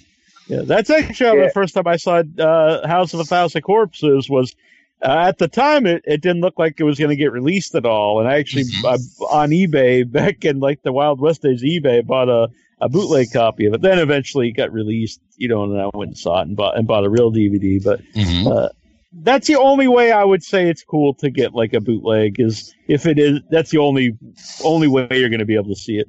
And then if you like it, then when it does come out, then actually buy the actual copy and help support. Right, help the people out. Yeah. I remember that it was in the, I guess like you had said, the Wild West days, when the Asian horror and Korean horror films are just that market itself. Mm-hmm. You'd go on eBay and you'd find these all region discs that were only available. Yeah, down there, and then that would be the only way to see, maybe like the Ring U. You could only see those versions like that, and the original films that were inspired by that. And now with the apps and the OTT apps that we have on televisions and stuff like that, it opens the door a lot more. So these films are. It's still getting there. I mean, there's still some of these films that are just still region locked, but definitely little by little, though, you're seeing it happen. And it's great because between that and then, like, the film festivals and stuff, it opens you up to a lot of things that normally you'd never be able to see, or, never knew things existed like that. Yep. And that's another thing about the festivals. Depending on which fests, some festivals have some of their days where they're streaming, or they'll actually have a movie theater that they can show some of the days that they'll screen, and you'll get that opportunity to catch it on the big screen, and that's always a special moment. And then, of course, if they're available, you sometimes get to meet the filmmaker itself, and that's the added bonus, being able to, that's just amazing. Yep. More insight behind the film. So where can people follow stuff if they don't know currently? If you use pretty much STUFTX. Stuff text, like Texas, you can pretty much put that in, I think, all of the Instagram, Twitter, Facebook, even YouTube, Vimeo. And Vimeo. We have something kind of scattered a little across of everything. I want to say Facebook might. Oh, and what's that other one? If you want to see past programs and stuff like that, I think that's on that issue website or whatever it is. Yeah, that can be found on our website. Yeah, that's on our website. You just start clicking links, and then you'll see from past festivals and the programs that we've had. Photos, if you want to see guests that we've had. Facebook is filled with that. And our Film Freeway. I think the photos are available, but we're pretty much scattered all over the place. And you get a good snapshot. There's some good insight interviews that we did this past festival that we were talking to lots of the visiting filmmakers, and it's a little on Facebook. They're all in there, and you get to hear. I mean, we had filmmakers last year from Australia. There was Donna McCrae. Yeah. She's a woman in horror filmmaker. This year she did Lost Gully Road. The previous movie that she did was Johnny Ghost. It's like an old, like if you were into punk rock, Johnny Ghost would be the film to see. And then this one, Lost Gully Road, is very atmospheric. She's just an amazing woman. She was there with her husband. Her husband and her, they work together. Fantastic couple. So, who else was there? Josh. Oh, Josh Stifter. He did the Robert Rodriguez $7,000 movie challenge. What's the name of the channel that they do it on? El Rey Network. El Rey. Oh, yeah. Yeah, he was there with his film, and it was a lot of fun. Who else was there? There was a lot of filmmakers. I just can't think right now. We're winding down, and we had a long day, and but I mean, you can definitely get a little sneak peek at what it's like to come to the South Texas Underground Film Festival. There are pictures of parties, the different screens that we were screening at, director, filmmaker interviews. It's a little bit of everything, and we're always trying to add more to it. And every year we like to say our family grows, and every filmmaker that ends up screening with us or visits and all this kind of stuff, our family just keeps growing year after year with each film that we accept.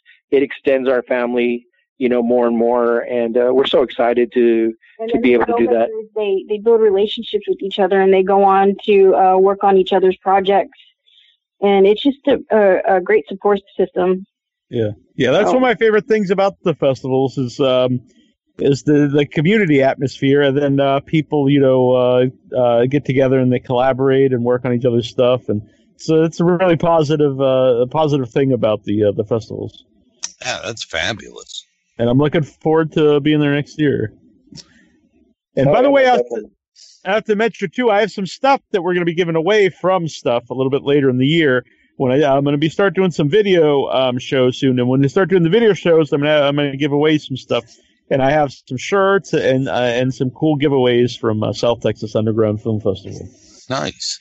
Any chance the prize wheel will come back? It will, indeed. All right, I love the prize wheel. Make its return. Very cool. I'll dust it off. We'll get it. I might have to grease up the wheel a little bit. Shine it all up. All right. It'll be fun times. Well, I appreciate you guys calling in, and I'll look forward to South Texas Underground Film Festival. I'll be there, and I'm sure we'll talk more about it when we get closer. Sounds good. You guys stay creepy, and we'll see you guys real soon. Okay, you guys take care. Good night. Good night. Good night. All right, bye-bye. Bye. Yep. Very cool. Rob and Mariella from South Texas Underground Film Festival. I'm really looking forward to that. And it's cool. It's fun to call and talk horror, too. Yeah. Yep. Yeah, seem like very nice people. I don't think I've talked to them before. No, I don't think you were on when I had them on the show. Okay. See, it was back in April. Okay. I looked it up. I've been during my drug times. Well, that's right. Yeah. It's good to see you getting clean. All right. Yep. Little by little, one day at a time now. So they announced Stranger Things Chapter 4 starts shooting in October. Awesome. Well, they gotta get them in, Neil, because the kids are starting to get a little goofy looking. Yeah, I noticed I forget his name, but I only watched the first episode. I got to catch up. Okay. The kid that's dating Seven. Oh, yep. Yeah, I don't want to be mean to any kids or nothing, but he's not a good looking young man. No. Well, because they were all kind of quirky and cute when they were early teens or Right. When the show first started, but yeah, they gotta crank these out, man, because I think some of those kids are really going to get kind of sleazy looking as the years progress. That's what happens on the sitcoms when you have kids. Yep. That's true. You get the Danny Partridge syndrome, Mm. And I hope they don't get to the point where they just start bringing in new kids, like the new young cute kid. Yeah. Then just stop. Just go on to something else. Yeah. But yeah, I got to catch up. I'm a bad man. I've not watched this season. I think you'll dig it, Neil. I do. Yeah, I know young Zeb Godan. He said it was his favorite season.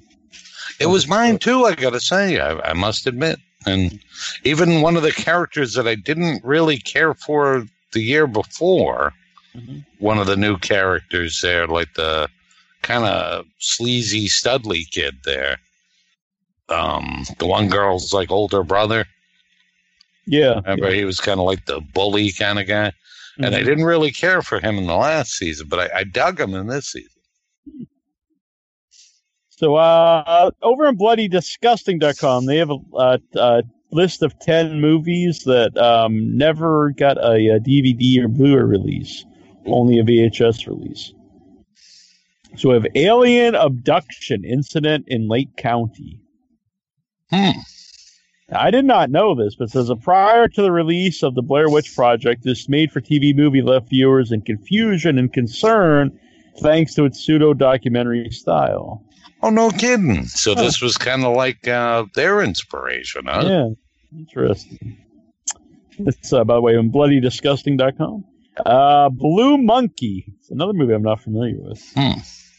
Despite the title, there are no actual blue monkeys in this movie. God damn it. I feel cheated. A man pricks his finger on an exotic plant, develops a serious infection, and is transported to a hospital just in time for a larval parasite to spew forth from his mouth. Nice. Looks pretty sweet. Looks like a giant ant, man. So that's one I would like to see. Yeah, I definitely watch that one. The Kindred. Looks like some crazy monster movie. Nice. I would like to see that. Well, there's a lot of these movies I'm not even familiar with. Yeah, I'm not familiar with this one either, but it looks pretty awesome. Wow. Necronomicon Book of the Dead. That is one I've seen. Okay, yep. But it's with Jeffrey Combs, but it's never been released. So that's Spookies. I've seen this image before. It's like a little weird witch woman. I've seen it. Grim Prairie Tales. I remember that movie. I don't remember it being that great. I don't remember liking it, but I do remember it. Dream Demon. I don't know this one. Must have been during that time, after Freddy was big. Okay, Dream Demon. Yeah. This one surprised me that it's not on DVD because it's a movie I really like a lot. Mr. Frost with Jeff Goldblum. Oh, yeah, I remember that one. Yeah, they still played a lot on HBO and stuff. Yeah, it's weird, isn't it? Nightlife. I'm not sure what that one is. And one that I know you're a huge fan of, The Keep. The Keep. Oh, God. Somebody call F. Paul Wilson up. Tell him the Blu-ray's coming. I did notice there are a lot of people who love that now. They think it's this classic film. Oh, no, really? Yeah. People got to get over, the obsession with the 80s, man. Mm-hmm. Yeah, it's like anything that ever happened is great. Yep. So, Mindhunter Season 2 is coming. I'm a big fan of Mindhunter. And Charles Manson and the Son of Sam will be in this. Nice. When you first started to say that, I thought you were going to say Charles Nelson Riley was going to be on it. That would be pretty sweet. That would be friggin' awesome. I would like to have seen Charles Nelson Riley play Charles Manson. That would have been different. Yeah, definitely would have been different. By the way, I want to say I've been putting up some videos, and there's going to be more coming, So subscribe to us on YouTube. It's youtube.com/withoutyourhead. There's going to be a lot of videos coming up there, a lot of content. Very nice. And a big thanks to Gregory Lamberson, who was on earlier, and Mariella and Rob from South Texas Underground Film Festival. Coming up here momentarily, well, Patricia Tallman from Night of the Living Dead, the 1990 looking remake. forward to that. I really like that movie a ton. I love it. Yeah. I watched it again for the interview, and it's. I always liked it anyway, but I think it still holds up. Yep.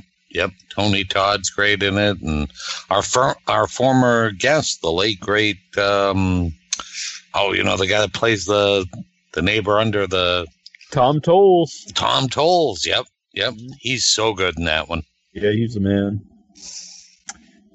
I also want to mention next week there'll be the first ever live Inside Your Head on Wednesday night. However you listen to it right now, for the live show, you're going to be able to listen the same way on the TuneIn.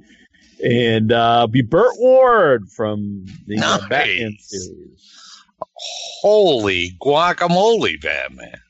That's going to be pretty awesome. Holy super guest to have on the show, Batman. It is. That's pretty wild. That's just great. There's not too many people left from the old Batman series. There isn't. I did have someone else booked, but then she decided she did not want to talk about Batman. And nothing. It would still be a cool guest, but there's not a lot to talk about besides Batman. Yeah. Unfortunately. But maybe we'll still make it happen. It would still be interesting. But oh, yeah. It's unfortunate, though.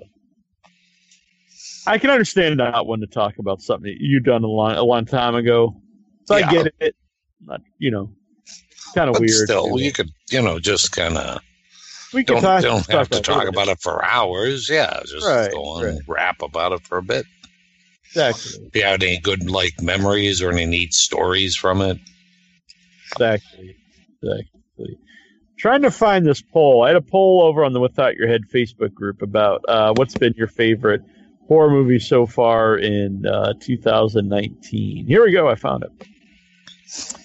So let's see here. We have The Headhunter, which I've not seen. Unearthed Films presents Torment, which I've not seen either, but that one is interesting to me because it's inspired by John Wayne Gacy. Oh, wow. So it's about a clown murdering young boys. Big fan of clown murder. Yeah, Shed of the Dead, which I thought was a very fun independent horror movie with Bill Moseley. That looked really good, yeah.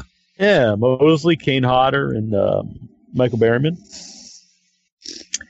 I Trapped the Devil, which I've heard good things about. It looks good to me. Is that one of those IFC, midnight ones? Could be. I think it might even be streaming somewhere. Yeah, I think it is. The guy traps the devil in his basement. Nice. Bloodfest. That was a fun one. The Dead Don't Die. And I Spit on Your Grave, Deja Vu. Nice. Then we go, the next tier was Tone Deaf, which was one of my favorite movies from Boston Underground Film Festival. Oh, yeah, I remember you saying really good things about it. Yeah. Nightmare Cinema, which is that's streaming right now. You can watch. I would like to watch. I think it's on Amazon. Oh, okay. Leprechaun Returns, which I know you said was a lot better than you expected.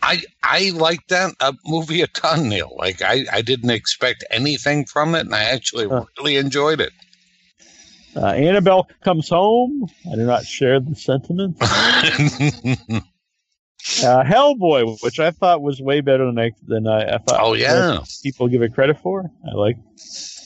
And Boo, which is a great short by Rakafet Abergel. Oh, yeah. Yep, that one was mad cool. I liked it a ton. In the next group we have Culture Shock, which is fantastic. It's on Hulu. Nice. The Velvet Buzzsaw, which a lot of people like, but I kind of hated it. I think you're in the minority there, Neil, because I have heard a lot of people that loved it. Yeah, a lot of people loved it. Not me. I've seen it. It's streaming as well, right? Yeah, it's on Netflix, I believe. Yeah. Happy Death Day to You. I've not seen that one. I did. Oh, like that's the sequel, right? Yeah. The Prodigy, which I've not seen. The Curse of Llorona, I'm not a big fan of. What was that? It's a spin-off of the Conjuring movies. I think it's a spin-off of... okay. All right. I remember the trailer looked good from that, but I haven't seen the movie. Yeah, it wasn't good. And Pet Sematary, which, wow. All right, so now what do we got? 3, 6, 7, 8. So the top, that was 10, I guess. Number 9, The Ranger. Which was I liked it a lot. Yeah, I liked it a lot, too. 8, Lords of Chaos is one I've not seen, but everyone's loving it. 7, Escape Room, which was surprisingly a very good movie. Yep, I remember you saying that. Number 6 was Ma, which I really liked as well. 5, Godzilla King of the Monsters. It's probably my favorite Godzilla movie. 4, Brightburn. I really liked it as well. And at number 3, Us. Probably my favorite. That and Midsummer. 2, Child's Play, which I really liked as well. Glad that's got a lot of votes. Yeah, that's good stuff. And the number 1 movie, according to Without Your Head Facebook group with 34 votes, is Midsummer. Nice. Very nice to see. That one I have to see because I've heard so many good things about it. Yeah. I think it'll be one you really like or you really won't like. So it'll be one extreme to the other. Huh? Right. I really enjoyed it. And interestingly enough, I did not really care for his last movies, so it's weird. And what was it? Hereditary. Oh, yeah, yep, that's right. Hereditary. Hereditary, yep. Yeah. All right. So, anything else before we get to the next interview? I'm trying to think if anything else is going down. Nope. I've caught up on Nosferatu. How far along are you on it? I'm not any further than I was last week. I'll try to catch up for next week. Okay. We can wait until the series is over and then, talk about it because I don't think there's many episodes left. Maybe 1 or 2. Okay. And, that's, I think, about it, boss. I dug both the trailers we watched tonight, the 3 from Hell and the It Chapter 2. Yeah, I'm definitely looking forward to those. And all those movies sound great that our guests and our callers have talked about. Yeah, it's a good time to be a horror fan. There's a lot of these ones I'm looking forward to this year at Buffalo. Oh, yeah, some of those sounded great. Maybe it was just the descriptions, but I think you're going to have a good time. Yeah. All right. And shout out to Adam for calling in. Yeah, it's very cool to hear from him. Have a round of applause. Yay! I want to give a shout out to the young Jason Mitten. Oh, yeah. Our Headless Critic. Go up to Watching Movies on Without Your Head. Get recent reviews for Crawl. Excellent film. Derailed from a film from a guest coming up tonight. Dead Detectives, which is coming to Shudder, and Party Hard, Die Young, also a film coming to Shudder. I like the title. I do too. All right, so coming up here, we're gonna have Patricia Tallman, followed by Tonya K. So listen up. Very nice. And the music of Headstone Horror. So, woohoo! Let's get into this. Jam it out. Exactly. From ancient terrors to the search for modern-day conspiracies, The Tomb of Nick Cage is the new sound in horror rock. Uncover the mystery of old world horror for the new world order on iTunes, Amazon, and more. Ripley, we should have listened. Sit here on a lie. Powell and Utani. Now we're gonna die. The Tomb of Nick Cage. Here comes the night.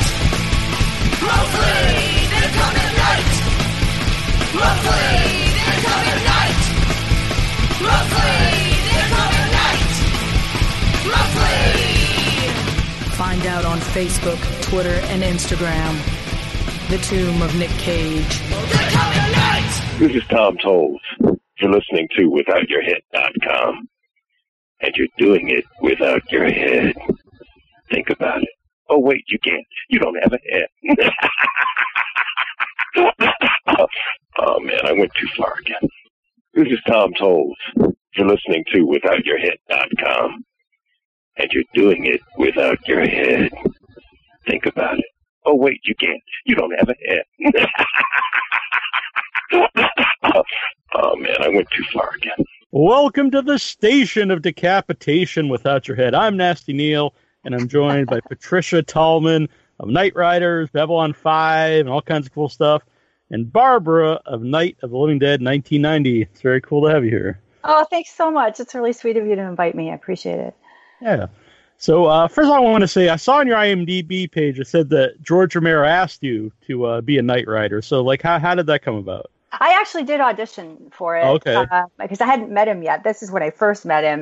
It was the first project that I worked with with George. Yeah, and I was in. It's so funny because I'd been in Pittsburgh for 4 years at Carnegie Mellon, and it wasn't until I moved to New York that I met George, because he lives in Pittsburgh too.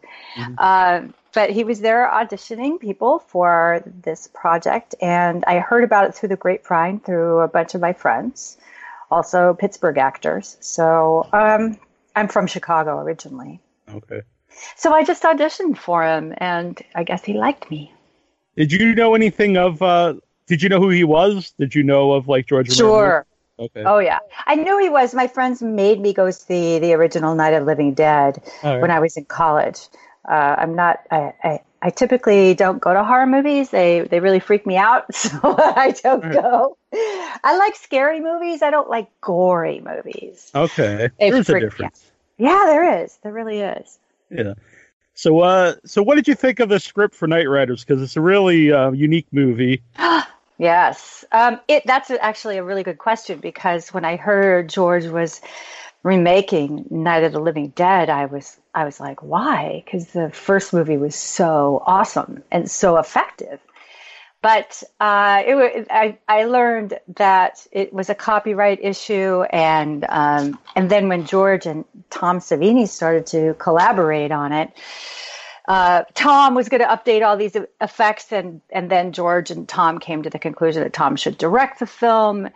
And then Tom approached me and said, you need to read the script. And I'm, because I thought they were just going to remake it. Mm-hmm. But he changed Barbara, and he made Barbara into a character I was really interested in doing. I'm not interested in portraying women as these creatures who have sex and then get murdered in horror movies, right? Right. Or they're so stupid they walk down the stairs in their underpants in the middle of a storm, and then all the lights are off. What are you doing? Yeah. So I didn't want to be the original Barbara, which was appropriate for the time, and Judith O'Dea is amazing. But I thought, I don't want it. That's just so not me. So when I read the script, I got very excited about it, because it had this whole different take for a woman in a horror movie, something we just hadn't seen before. Yeah, it's interesting because both Barbaras have, like, the first part's it's almost the same, but then their story arc changes as, like, right. When all this stuff happens in the original movie, she just loses it. Right. But your character changes, but you become stronger. Right. That was the intriguing part. I've always liked the stories, any kind of story, that starts with somebody who is just being an average person, somebody that we can all relate to. And then because of the circumstances, they have to become extraordinary and handle what's happening, even if it's completely bananas. Right. Now, did you meet Tom Savini on Night Riders, or did you know him before? I actually met Tom at Carnegie Mellon University, which is why I was in Pittsburgh. That's where I went to school. And Tom came in as a teacher. He was doing theater makeup, and he was also taking acting classes. I wasn't in any of his classes, but I met him. while he was teaching. Okay. So, so when you're working on Night Riders together, did you get along then? Like, did he stay in touch with you after Night Riders? Sure. Yeah. I mean, we were all kind of a group. Everyone stays in touch and talks after college. We still are friends. Everybody. The class is still friends. We get together and have barbecues and stuff. So, yes, we stayed in touch over the years. Yeah. What did you think of Night Riders? Because I'm a fan of it, but it's a very peculiar movie. Oh, I loved it. I'm a nerd, and I love fantasy books. Lord of the Rings, and I just thought it had a lot of that magical quality to it. The script. Because of Merlin, the character Merlin, and then what King Billy goes through and all of that. I thought it was really cool. My challenge, I felt at the time, being a young actor, this is the first time I was ever in front of a camera. Obviously, that's a challenge. And then the other part was making Julie Dean interesting. Because to me, the character could be really flat if you weren't careful. Mm-hmm. And so I set that as my task as an actor. I have an acting teacher here in Los Angeles. His name was Charles Nelson Riley, and he used to say, the writer puts the black on the page and the actor fills in all the white. So you say your words, but you've got to have all that life behind it. Yeah, I actually read or maybe I saw an interview with you that it was that your acting coach was Charles Nelson Riley, and I was like, oh, that's interesting. I was a fan of him on Match Game and stuff. Yeah. What was he like, I guess? He was amazing. I know that his on-screen personality is this kind of wacky comedian. He's very funny. And he is very funny. But he studied with Herbert Berghoff and Stella Adler and was an amazing teacher and director. And I know a lot of people are not aware of that. He also directed opera. But he directed Julie Harris on Broadway, where she won a Tony. And, so he had these chops that a lot of people didn't know about, I think. Yeah. And I was very fortunate to have kind of fallen in with a group of people that ended up in his class. Yeah. So when your friends dragged you to the first Night of the Living Dead, what did you think of it? I was horrified by it. I had nightmares. I mean, it was terrifying, It was just terrifying. Yeah. I still hate zombies. I started hating zombies on that day. Oh, okay. Yeah. So, what's it like then to be in a movie with zombies? I know, obviously, they're actors. No, I had to deal with zombies all the time because it was a small set. So everybody who is a zombie, we're all eating together, and they were disgusting to look at because the guys, it was Johnny Volich and Everett Burrell were doing the effects. They were protégés of Tom Savini, so they were doing all of the makeup, and the zombies looked so convincing. It was just, I lost so much weight on that movie because I could hardly eat, and the smell of the makeup, and I was just like, oh my god, I hate those guys. Yeah. So what do you make of zombies being so mainstream now? Because at the time I grew up being a big zombie kid. There wasn't too many other people who like zombie movies in the early 80s. Yeah, but now it's like you could go to Walmart and they have kids shirts with zombies on them. I don't get it because I guess you'll need somebody who has more of an anthropological outlook on this, because to me zombies are disgusting and they're not sexy, and I don't understand why people want to watch zombie movies. Maybe because they're really, really scary or something. I find ghosts and those kind of things much scarier. I find zombies just gross. Yeah. So actually, did that help? Do you think that helped your performance in the movie? Because you really do find the zombies gross? Maybe so. Yeah. No one's asked me that. Maybe so. Maybe you're onto something. Yeah. So Tom, I assume, is doing both makeup on the movie, or maybe his people are, and directing it. So what's that like?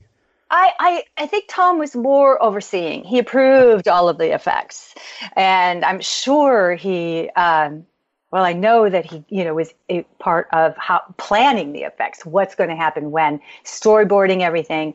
So the guys, then the Everett and Johnny would go with, okay, now they get to figure out how to make that happen. So Tom would say, I want this to happen, and then they have to make it happen. And obviously with Tom being who he is, he could also work with them on, okay, this is how I see it happening, how you make this happen. But Johnny and Everett both have gone on to win awards for their work, so they are really smart guys and know what they're doing. Tom is an amazing director, and he's a fantastic actor's director. I don't know if you know what I mean by that.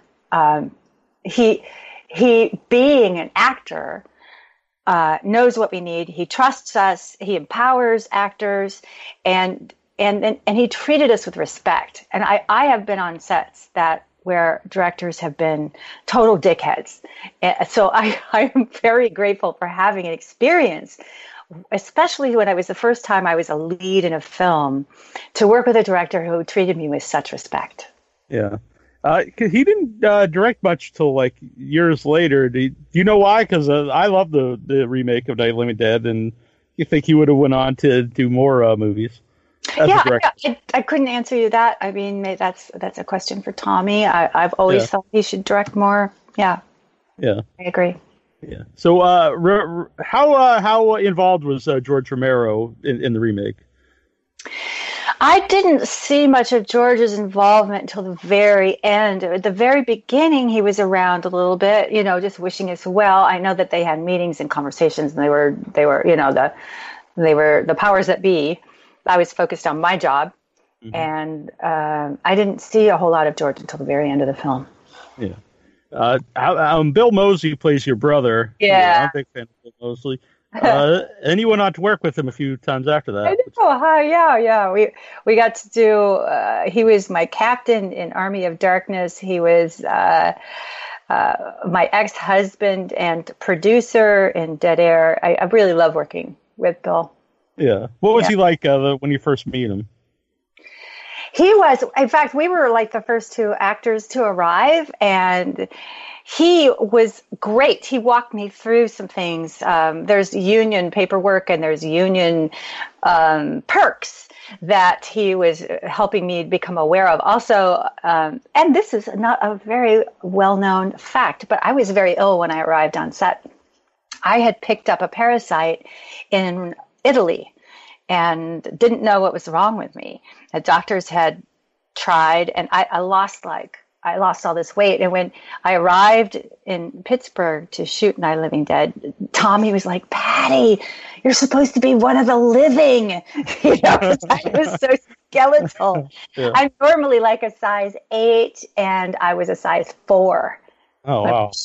The wardrobe woman was going crazy because all the clothes were falling off of me. And you might even notice in those opening scenes, the blouse that they had me in is gigantic on me. Yeah. Because they didn't have time to do much in the way of replacement of the wardrobe yet. Yeah. Yeah. So anyone listening, if they want weight loss tips, it's parasites. And parasites. No, they do it. You can't keep anything down. It's awesome.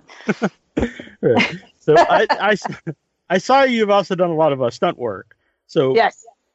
Which came first? Did you pursue to be a stunt person or an actor?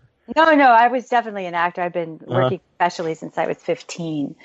The stunt work I basically just fell into. Oh, yeah. That actually took me a second. I know, I could hear it. Oh, well, I was trying to fill it in. I worked on a film, another George Romero film, like as you mentioned, Night Riders. And on that film, there was a big team of stunt guys because of all the motorcycle work in that movie.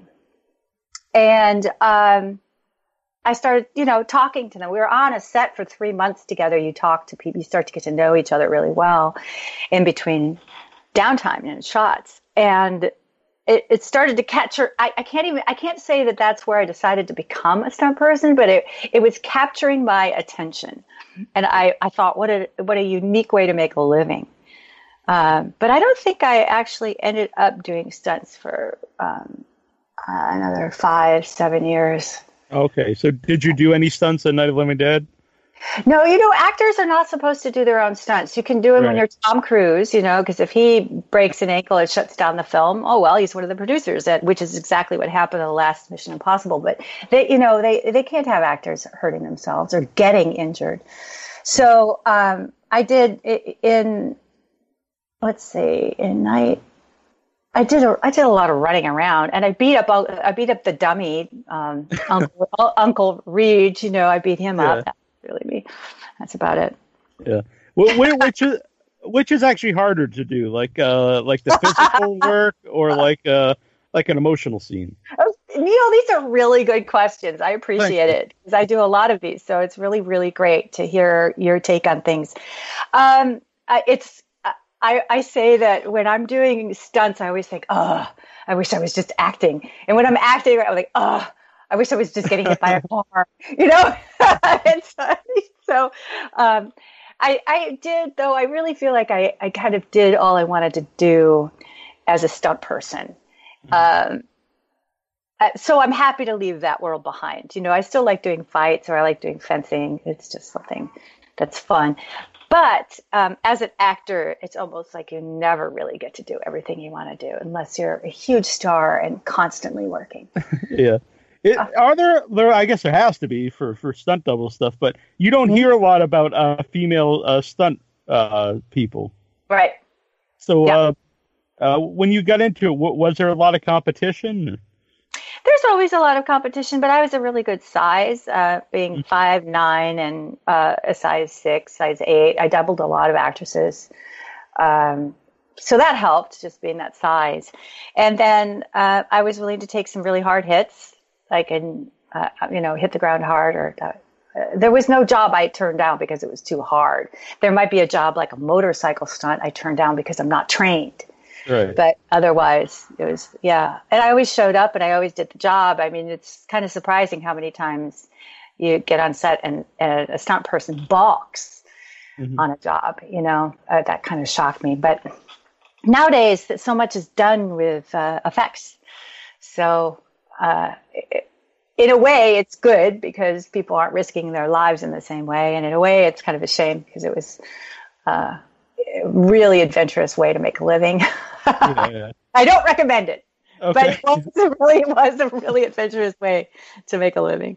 Yeah. So you talked about Barbara's story arc and how she's different from the original one.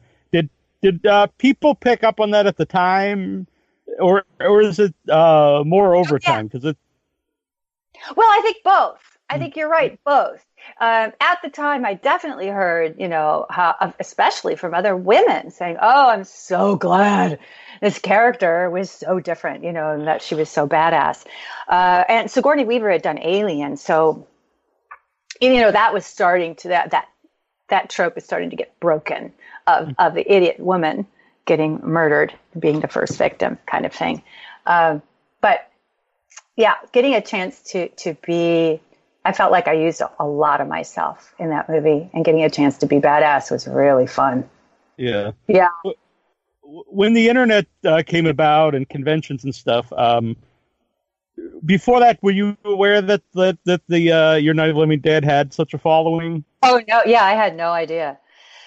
And we didn't know when we were doing it that it would become anything special. You're just trying to do the best job you can. Everybody really does. And I think, we talk about this a lot amongst ourselves, actors and my friends in the business, that it takes kind of this magic alchemy to happen to make a movie that rises above the rest. Everybody tries to make a movie that's going to rise above the rest, right? So it is this kind of a strange magic that happens, a chemistry that happens that's almost unpredictable. So we were very lucky. I mean, as a cast, we got along great. We're all still friends. I think, Tom had the magic touch, and George wrote a great script. It was all these great things that kind of came together. Yeah. I didn't mention that Tony, like kind of like what you're saying, at the time of that movie came out, it was different enough that I think it sparked some interest. And then, and it's a movie that's holding up. I'm proud of it still. It's not something I ever have to make excuses for. I've always been able to to hold my head up. Yeah, I always loved it, and I watched it again for the interview, and it definitely still holds up. And thank you. yeah, and I love the original one. It's similar enough that it's not like different, like they just go a totally different direction, but yet it's different enough that it's its own movie. Exactly. Yeah. So how about Tony Todd, who plays Ben? He's amazing in the movie. Yeah. He's hilarious. Tony was hilarious. What was he like on set? He's amazing. I'm only pausing because what do you say about Tony Todd? He's a really great guy, and I can't remember the film that he had come off of, but he was working a lot, and he was kind of in this world of bigger films and projects and Hollywood, and we knew Tom's crew. I knew a lot of those guys, and we were kind of more of a family. And then with me and Billy Butler was a child star, so he had a lot of experience, but everybody else had more of a family vibe going on. So Tony comes in with this Hollywood gloss, this glamour, and we were like, yeah, you're gonna become part of the family whether you like it or not. So it was really fun to kind of bust his chops every once in a while, and he totally embraced it. Yeah. Yeah, he would try to take naps because we're shooting all nights, right? So except for the first scene, the rest of it was all night. So we would be, kind of taking little cat naps here and there. The cast. We didn't have a dressing room. They took the barn of that house. That house had an actual barn, and the stalls. They hung shower curtains in between to create like little privacy cubicles, dressing rooms. Mm-hmm.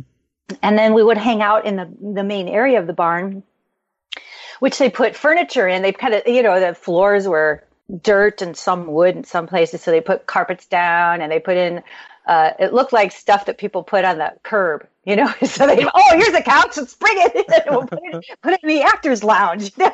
So we had this barn, and Tony would be trying to take a nap or something in the barn. And we were like, oh yeah, we're going to totally wake up Tony. Just like do shit with him, because the house was full of this random, strange artifacts like stuffed mounted creatures.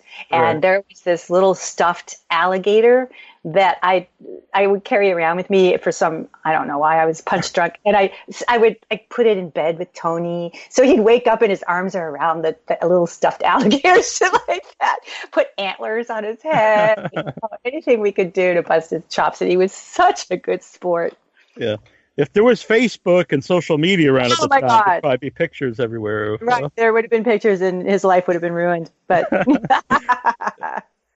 one of my favorite people, Tom Tolles, one of our first guests on the show back in 2006, I think. He's awesome. Yeah. What was he like on the set? And, he's hilarious. That big personality, as you can imagine, there's that going on. And he had that voice. He wasn't afraid to go as far as he could go, pushing buttons or being silly or whatever. He was a great sport. Yeah. And he has some lines in the movie I think if someone else would say it might come off like a lame, because he's like calling people lame brains and yo-yos, but with his delivery, it's amazing. It's amazing. Exactly. Yeah, Tommy took care of me when I was sick too. Because that first week I was still very sick and I couldn't keep food down, and we couldn't, like I said, nobody knew what was going on. So somebody in the office got me to this doctor who prescribed something that worked, that killed the bug. But then I was still, my tummy was so destroyed from not only the bug itself, but then the medicine. So Tom took me under his wing because he was quite the naturopath. He was into natural medicine, and he started putting yogurt in me. And this is before we knew about probiotics, right? Yeah. So he was finding all that stuff to put the good bacteria back into my system, and that's what turned me around. Mm-hmm. Yeah. That's a few years ago. I had some issues. I had 14 inches of my colon removed, so I know all about probiotics. And Oh my God. Yeah. Okay. So that it was completely unknown then, and I was really grateful for his. He was like a big mama bear. It was great. yeah, it's weird because when I met him a bunch of times, and he is a really big guy. But in the movie, I guess because Tony Todd's very tall, he doesn't look as big. Right. Yeah. Yeah. What did you think of the finished movie when you first saw it? Oh, I was pleasantly surprised, happily surprised. You know, we were all rooting for it, and I was very happy about it. I thought as a cast, we really were truthful and honest, and there wasn't false notes. You know, I felt like the acting was really natural and honest all the way through, which I loved, and the effects came across amazing. Tom built that tension with his directing, you know, built the tension in the story. I felt like it really worked. Yeah. Was there ever any talks to do a sequel? Mm-mm. Not that I know of. Yeah. Yeah. I've some questions here from Facebook. Okay. Renee Mercedes wants to see. Well, first he says I had a crush on you. How is Tom Savini as a director, which we already talked about? Did it feel like working with a first-time director? Never felt like a first-time director. Not to the actors. We all felt great about it. I mean, I don't know if there was anything going on with the crew. That everybody felt like they were working really well together. So I'll just speak from my perspective. I was, like I said, I was really grateful. Yeah. Natosha Wilson says she was 6 when the movie came out, and oh, no. A movie that she begged her mom to watch over and over again. Are you kidding? So you watched it when you were 6? Oh my God, you poor thing. Scarred for life. I wouldn't let my kid watch it. He didn't see it until he was, I don't know, like 17, 18. Oh, okay. Yeah, I probably shouldn't admit this. And the first movie I have memories of seeing is the original Night of the Living Dead. I was like 6 myself, 5 or 6 at the drive-in, because a single mom, and my brother's 9 years older. So instead of getting like a babysitter, she would take me along to the drive-in with him and his friends. And I said this story in the show before, but it's my first memory of seeing a movie, and I started to cry during the scene when the truck blows up and the zombies start eating people. No. And my mom turned to me and said, "Oh, it's all right. They're just having a barbecue." Oh. And Neil? then I was fine after that. Well, Neil, this fine as explains I a lot. could say. Yes, other people have said that. Yeah. Oh my God. So her question was, if I could ask her anything, it would be, how scared of zombies were you after being in Night of the Living Dead? Yeah, right. It made it much worse. It just solidified. Yeah. I do have those memories of being just completely. Now you know my tummy woes from the story, and here I am trying to eat, right, and I'm surrounded by this disgustingness. So that didn't help either. Right. Yeah, I've never recovered from that. I'll just say I hope you're doing better. But, yeah. Not around. So I'm afraid. My friend Heather Buckley said she actually interviewed you for the Army of Darkness Blu-ray disc. Okay, yeah, right. Yeah. She wants to know what draws you to genre work. What draws you to do horror movies? I just lucked into it. It wasn't anything I had focused on, but I have told this story. I hope I'm not boring you. But the when I was a kid, my main games to play with my cousin were Dark Shadows and Star Trek. Mm-hmm. We would play with our Barbies and create Star Trek stories, or we would act out Dark Shadows. So I don't think it's an accident that my career was mostly sci-fi and horror. You know what I mean? Yeah. It's like you become what you focus on. So that's what I focused on, and that's where my career went. Meeting George Romero, starting in his work. I did 5 projects with George, and except for Night Riders, which was not horror, everything else was. And then I think because I was in some horror movie, I ended up in more horror movies. Plus, doing stunt work, the women in horror movies are always in peril, right? They're always having terrible things happen to them. So I worked a lot in that, and a lot of Star Trek stuff. Yeah. She also wants to know, do you have any favorite final girls besides yourself, I suppose? Do I have any favorite final girls? What does that mean? See, that's it used to be like the Scream Queen was like the term, and then the new term is final girls because it's really you're one of the first, or like I said, an alien, where it's the final girl in the movie who's like who ends up, surviving. Oh my gosh, you have schooled me in a whole new phrase, final girls. Right. I love it. Well, yes, I would have to say Sigourney Weaver, because she's also a hero of mine anyway. But yeah, Ripley, right? Holy shit. Definitely. The original badass. Yeah. Mm-hmm. Yeah. I'm looking forward to the new Terminator they brought back. Oh, I know. I know. Very, very excited about that. Yeah. Do you watch horror movies now? I like scary stuff. The last thing I just watched was on Netflix. It was that Haunting of Hill House miniseries. Oh, yeah. And it scared the shit out of me. And I couldn't stop watching it.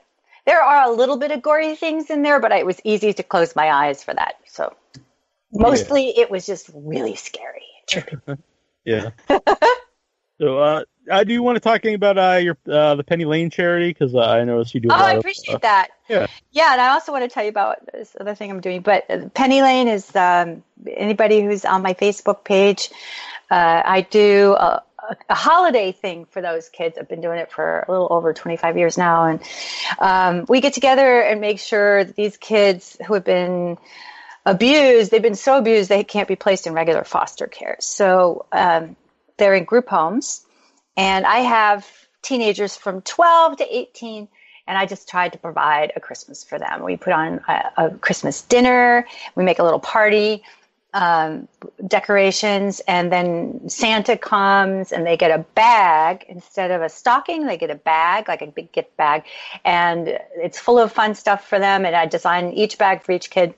And then they get a gift card to the mall. So we raise cash for the gift cards and then split it up amongst the kids. So they all get a gift card for the same amount of money. And they can go do their own shopping because they're teenagers. They want to shop for their own stuff. Yeah. Absolutely. I like that. Yeah. If you want to join the fun, it's pennylane.org. And that's the group home, so you can see what they're about. And if you're interested in being part of Be a Santa, that's beasanta.org. Or on my Facebook page, which is Facebook.com/Patricia Tallman page. And we always start promoting, Penny Lane stuff in the fall. Yeah. Yeah. Well, thanks for bringing that up. I appreciate it. You're welcome. And what are you doing currently? I lead adventure retreats for nerds. So that's my new business called Quest Retreats. And I've been doing it since 2015. And I've got a huge Lord of the Rings trip coming up. I'm going to take everybody through New Zealand, starting at the top of the North Island and going all the way down to the South Island. We're hitting all the Lord of the Rings and Hobbit locations and doing fun stuff in between. And it's a 16-day adventure. And you could see that if you'd like to go to questretreats.com and check it out. And then there's an apply button, and you can apply. Send me an email at pat@questretreats.com, and I'll tell you more about it. That sounds pretty awesome. Yeah, it's amazing. I took 2 trips to New Zealand, 2 month-long trips to scout everything out. And I really wanted to just make sure I picked the best things to do and the things that got me excited. If I get excited about it, I figure it's got to be good. And I tried every excursion, every company, and what I found was that nobody was doing it the way I thought it should be done. So I put together my own thing. Yeah.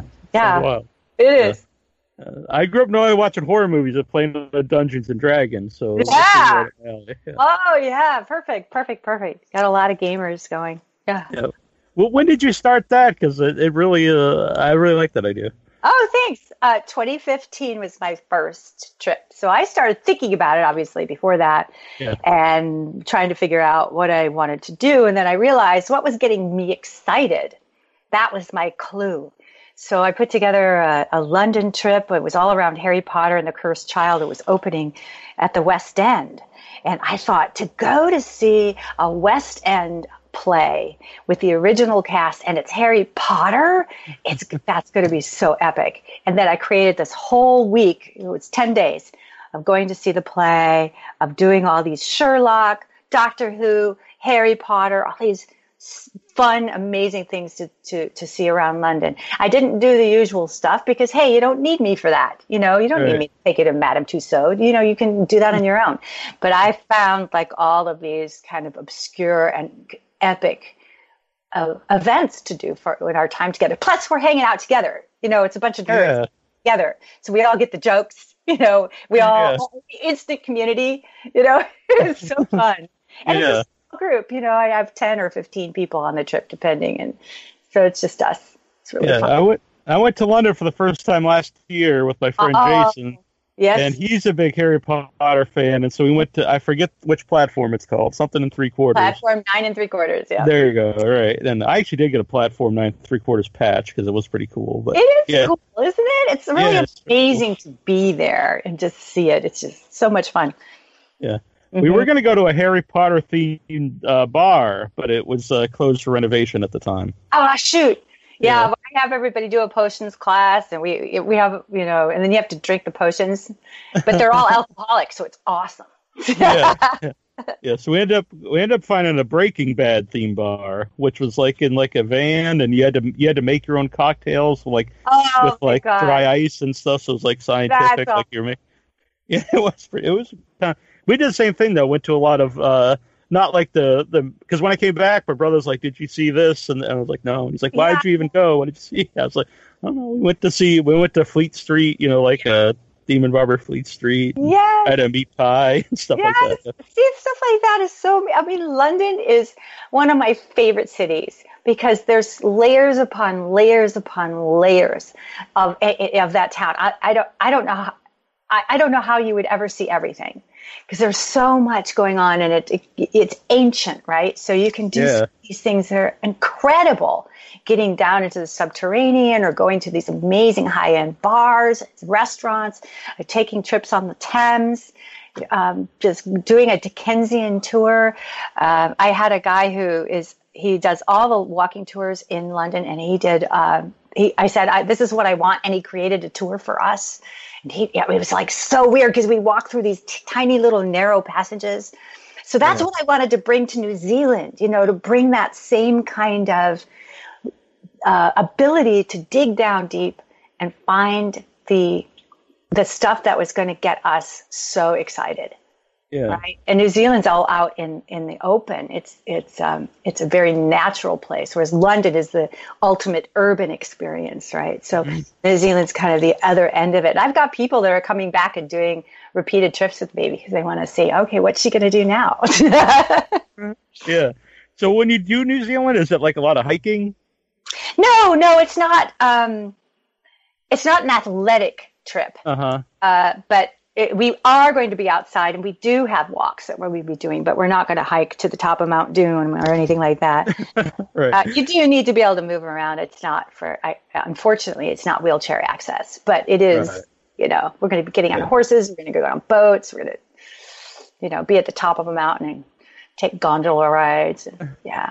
I love it. That's awesome. And I bring celebrities along into the picture too, depending on where I can fit them in. So, like with when we were in London, we had 2 actors from Harry Potter join us for a day.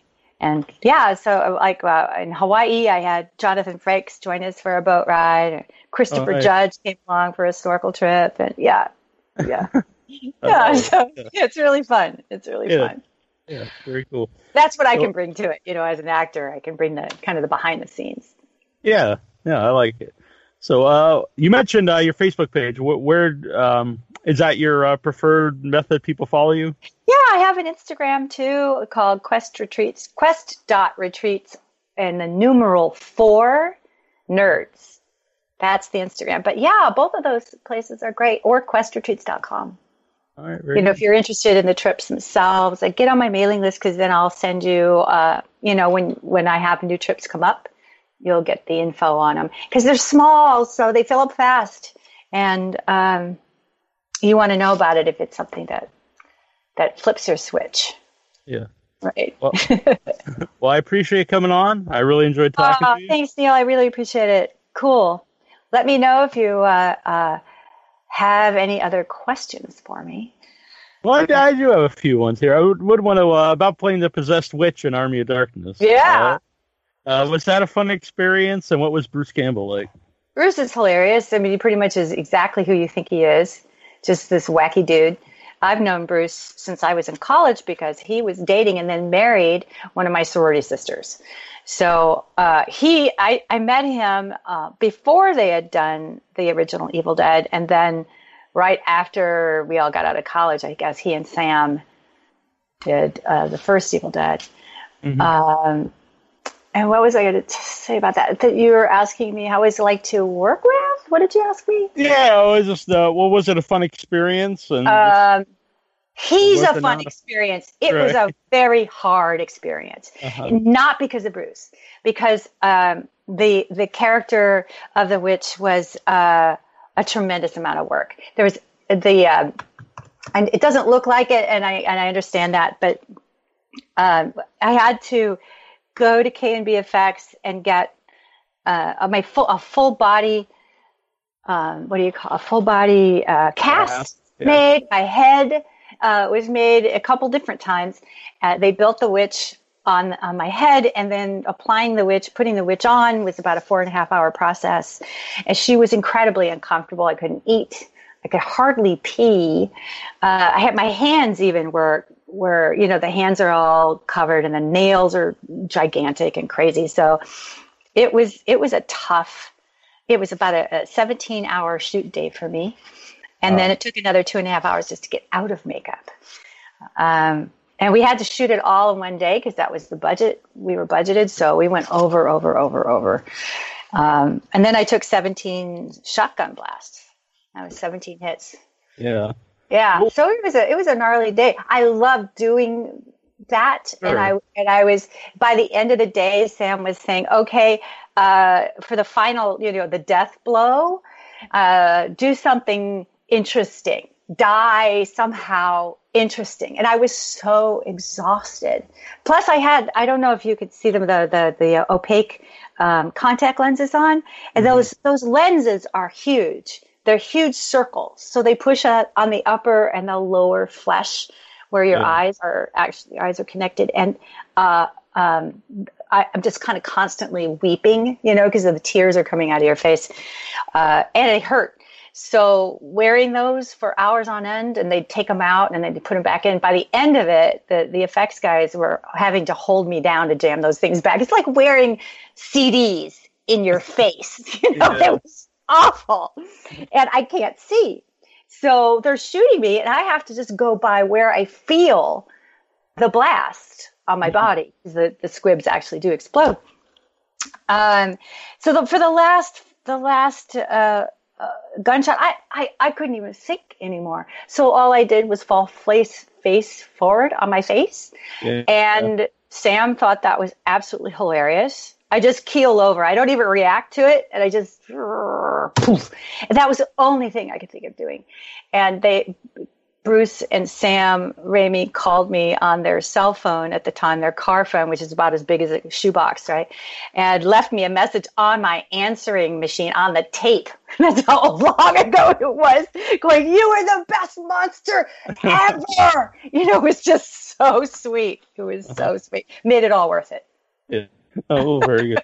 Which is worse, actually, getting the 4 hours, getting the makeup on, or when they're taking it off? Taking it off, because you're so done, you're so over it. It's itchy. It's your skin is screaming, and taking it off. Oh my God! Like what? I'm still here.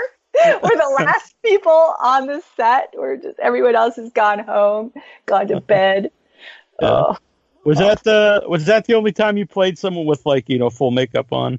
No, I did a lot with Star Trek. I played every alien. Right. Some that never got named. I was. But that was the most extensive. Right. For sure.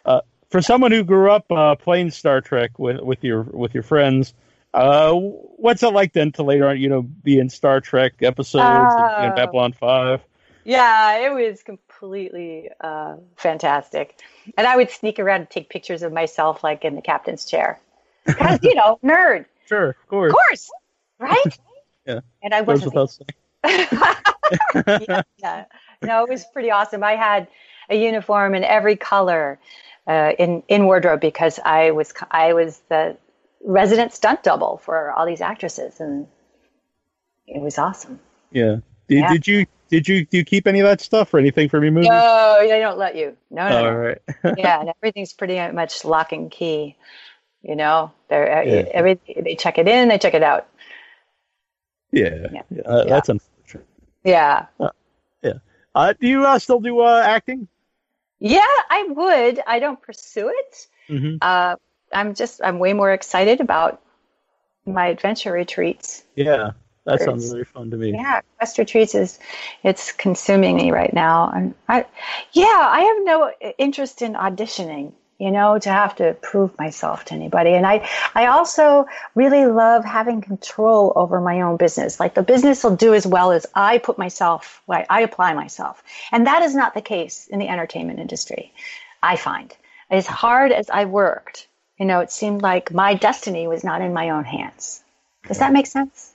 Yeah, definitely. Because you've got all these suits and all of these opinions on who they want to hire. And it's just this massive crapshoot. So yeah, I like having my work prove what I can do, as opposed to somebody else deciding what I can do. I got you. Mm-hmm. All right.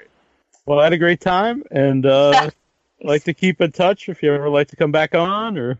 Absolutely. Keep me posted if something works out. Maybe around Halloween or something, people will have some more questions. Yeah, that'd be great. Yeah. All right, great. Thank you so much. Thank you. Now this town is over.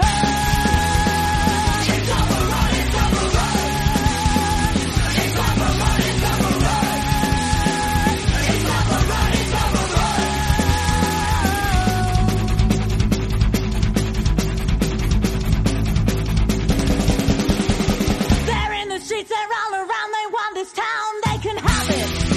They can have it. We can't get out, we need a plan, this place is down, they can have it. They can have it. When we left the house, no one could tell that we're on the road, going straight down to hell. Supposed to be a safe house, so we release its virus. Now our world bleeds red, this town is overrun. It's overrun, it's overrun.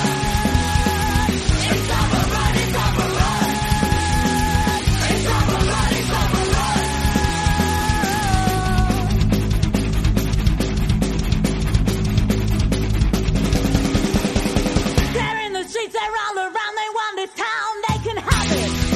They can have it. We can't get out, we need a plan, this place is down, they can have it. They can have it. There's no place to hide, nowhere to go. We're being outnumbered as the virus takes hold. The whole town is turning rabid, no choice, we gotta blast it.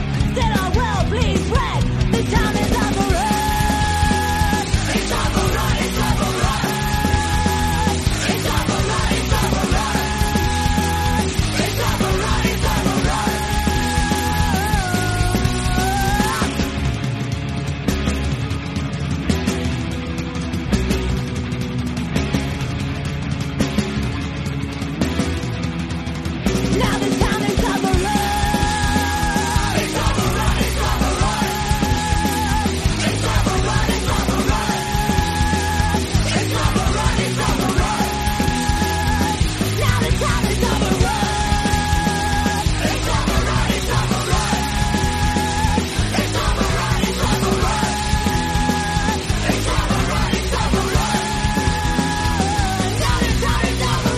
Hi, this is Leslie Donaldson. I'm Spring Queen from Happy Birthday to Me, and you're listening to Without Your Head.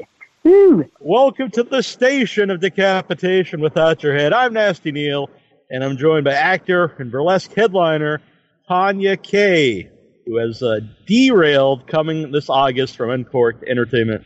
very cool to have you here. Hi, Neil. Thank you for having me on. Yeah. So what interested you in Derailed? Oh, Derailed is a horror movie. I love horror movies. It's a monster horror movie, which I even love additionally. Uh-huh. Monster horror is super fun for me. And, you know, I knew some people working on it. One of the producers is a really good friend of mine, so it's always a joy to work with the people you enjoy hanging out with, too. Right. Yeah, that's definitely a plus. So, and you get to wear cool wardrobes in the movie. Yes, it's a 1920s based film, and I do 1920s really well. I love the wardrobe. I love the styling. We actually filmed in a train museum. My role was filmed in a train museum, so this train is authentically from the turn of the century as well. So everything about the styling, the set dressing, the hair and makeup, wardrobe, everything was really beautiful in that old 1920s way. Yeah. So when because it looks like you're actually in like a train car. When you're filming, are you? And is that difficult to film in like a small area? Yeah, we were, for real. It was a train museum, so these are antique trains that we actually filmed on, which was cool in itself because of the authenticity of it, and it was hard for a couple reasons. One is because it's a working train museum, so we couldn't film during daytime hours. Oh, right. And so we shot night, so that's hard. Also, the space, like you said, space requirements, it's small, very small. It's almost like in terms of having, because what you see when you're watching, you see whatever. You see 1, 2, and in some of these scenes you see 7 actors on camera. But behind the camera, there's a whole camera department, there's a whole sound department, there's ADs. So there's a lot of people that you don't see on set behind the camera. So that little train car would hold 20 people, lights, equipment, you name it. And that was something that was fun and interesting. You couldn't get really loud sounds. You know, sometimes when you're on set and you're just being held and waiting for your part, you kind of have a whisper conversation. You couldn't even do that in a train car because it's just too small. Everybody can hear you. Right. Yeah. Don't talk bad about anybody. Not that you would. Oh, no. Right. No, and actors shouldn't ever talk bad about anyone because we're good people, but also because we're mic'd. So you're on. Yeah. You're being recorded. I didn't think about that. So also when I was watching, I was wondering, because, you know, the train's rocking, so it looks like the train's moving. How do they go about doing that? Do they actually have people rocking the train while you're filming, or is that like done like after you film the movie? No, that was completely practical. So if it looks like it's rocking, it's because the actors are rocking and, you know, moving back and forth, and then the camera would mirror that movement to make it look like, you know, the center of focus or the point of reference was also moving. So the train definitely did not move at any point. Oh, that's pretty kind of like old Star Wars when they have to move around the set. Yeah. Captain Kirk. Yeah. Yeah. That's very cool. So you said that you like horror movies, especially monster movies. I'm sorry to interrupt you. What were you going to say? Oh, and I'm sure in post-production they have options to add a shake or something too. I don't know what they did in post-production. I do know what we did on set though, and that was a lot of movement of our own accord and a lot of camera movement. Yeah. Keep that look. I mentioned the wardrobe, and you said that you fit the 1920s look, and I agree with that, especially with the hair and everything that matches. But the was it your own wardrobe, and if not, did you get to keep it? It was not my own wardrobe, and no, I did not get to keep it. And that's pretty standard for film making. Right. So you said you like horror movies, especially creature monster movies. What are some of your favorite monster movies? And is that why you wanted to become an actor? Oh, I've been acting. Well, I wanted to become an actor. I've been doing this since I was like a child, like 4 years old. So I just had it in me. I started out doing community theater with my parents. And they were the ones, basically, that wanted to do theater. And they had this little kid. So they made me audition as well. And we did it as a family, you know. There's really good vibes for me. It's family-based. It's love-based. It's a worthwhile endeavor to perform, act, dance, sing. And I owe that to my parents getting me into community theater with them when I was really young. That's why it's a way of life for me. I think that's why I act. Why I act is also because it's noble. I appreciate human beings. I love human beings. I'm annoyed by human beings. I'm repulsed by human beings. I celebrate human beings. And acting is kind of a way to understand human beings that you're not necessarily like, and you understand them through becoming them. Right. So I think it's a really noble human endeavor to open yourself up to different people and different ways of life that you wouldn't have otherwise considered or known or empathized with. But other people just do it for the fame. Because, you know, all us indie stars, we are big time famous. Big time famous. Of course. One of my favorite monster movies is one that I was in. Full Moon Features does these really great monster movies.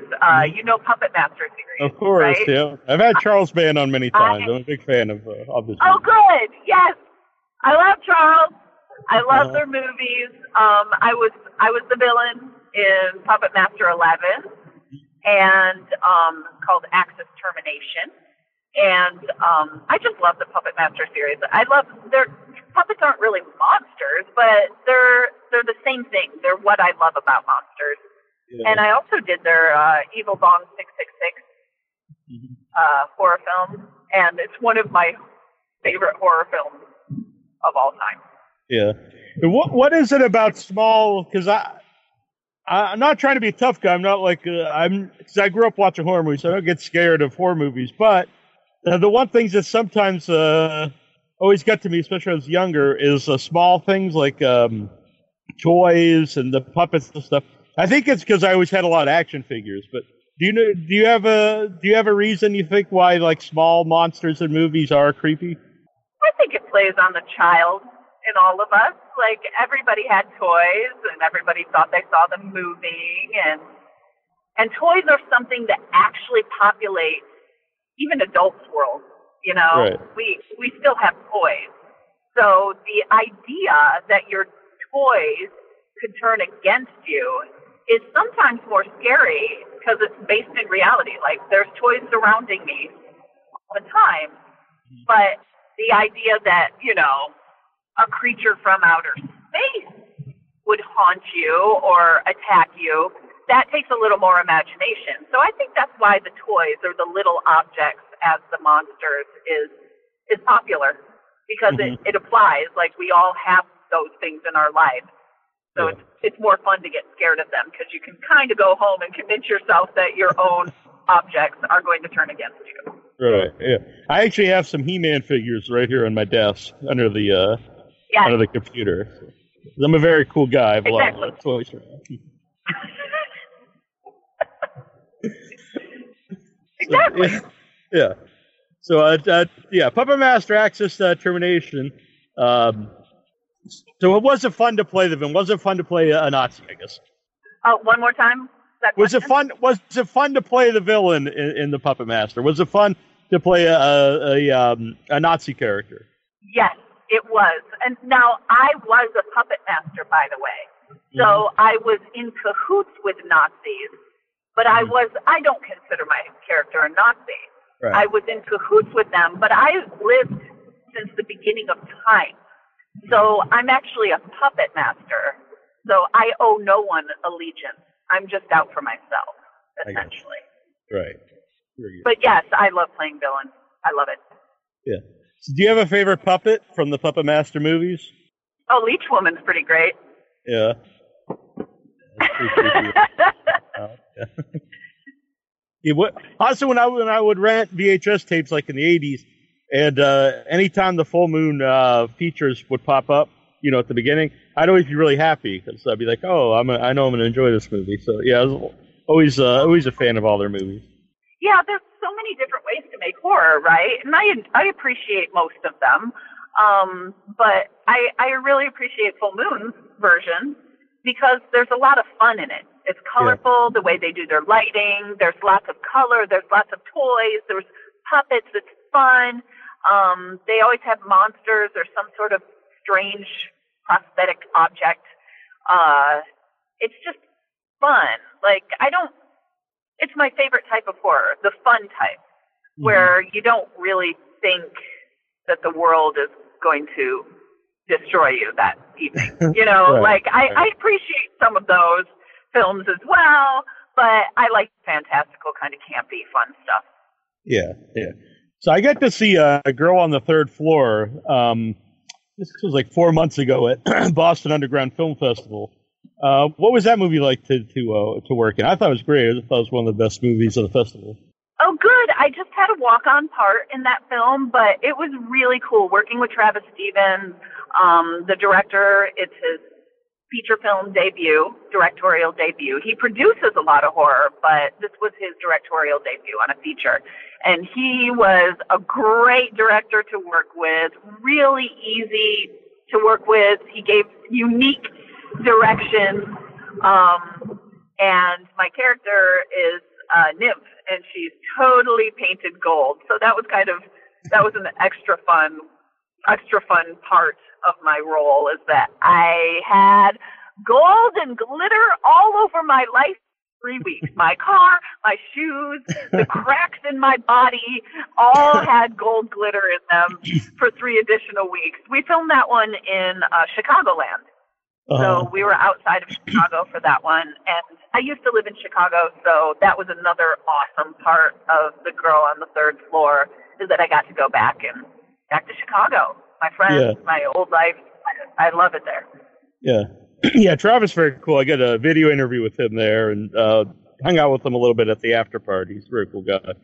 And and CM Punk is also in it, who's a big wrestler from Chicago. Were you around him much filming the movie, and what did you think of him as an actor? I wasn't around him. I didn't have any scenes with him, unfortunately. And they don't give actors copies of the film, so you've actually seen it, and I haven't. Right. Well, I thought he did a good job. He has kind of a Bruce Campbell quality to him. Oh, good. Yeah. And I'm in another horror film. I don't know. Have you heard of Verotika? Yeah, I was going to ask you, but I have not had a chance to see it yet. I know a lot of my friends have seen it. It's an infamous horror movie in a way. So, what was it like to film Verotika? Yeah. Well, Verotika was fun. What a unique experience. I could definitely say that. Working with Glenn Danzig, also his directorial debut on a feature film.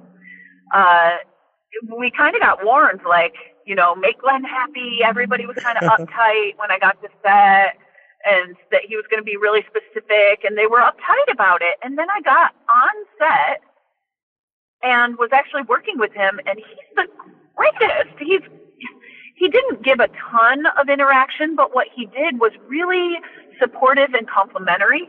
And so I don't know if it was just me or if he's a very nice man. He's a nice director, and he made me feel like we were creating something that was in line with what he was envisioning. So that's always a good feeling as an actor, to feel like your director's happy and they're getting what they want.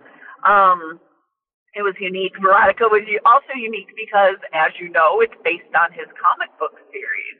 Mm-hmm. So the storyboard essentially was frames from the comic book. So when he was setting up shots, he was not specifically looking. It was a different process. He was looking at it to match a frame in his comic book series. It was very specific, and the lighting was specific, and the costuming and the hairs were specific. but I thought that was neat. You know, it's had very passionate reviews. Yes. Some people say it is so atrocious to some people that they believe it will go down in cult history. Uh-huh. I would agree after seeing the LA premiere. Right.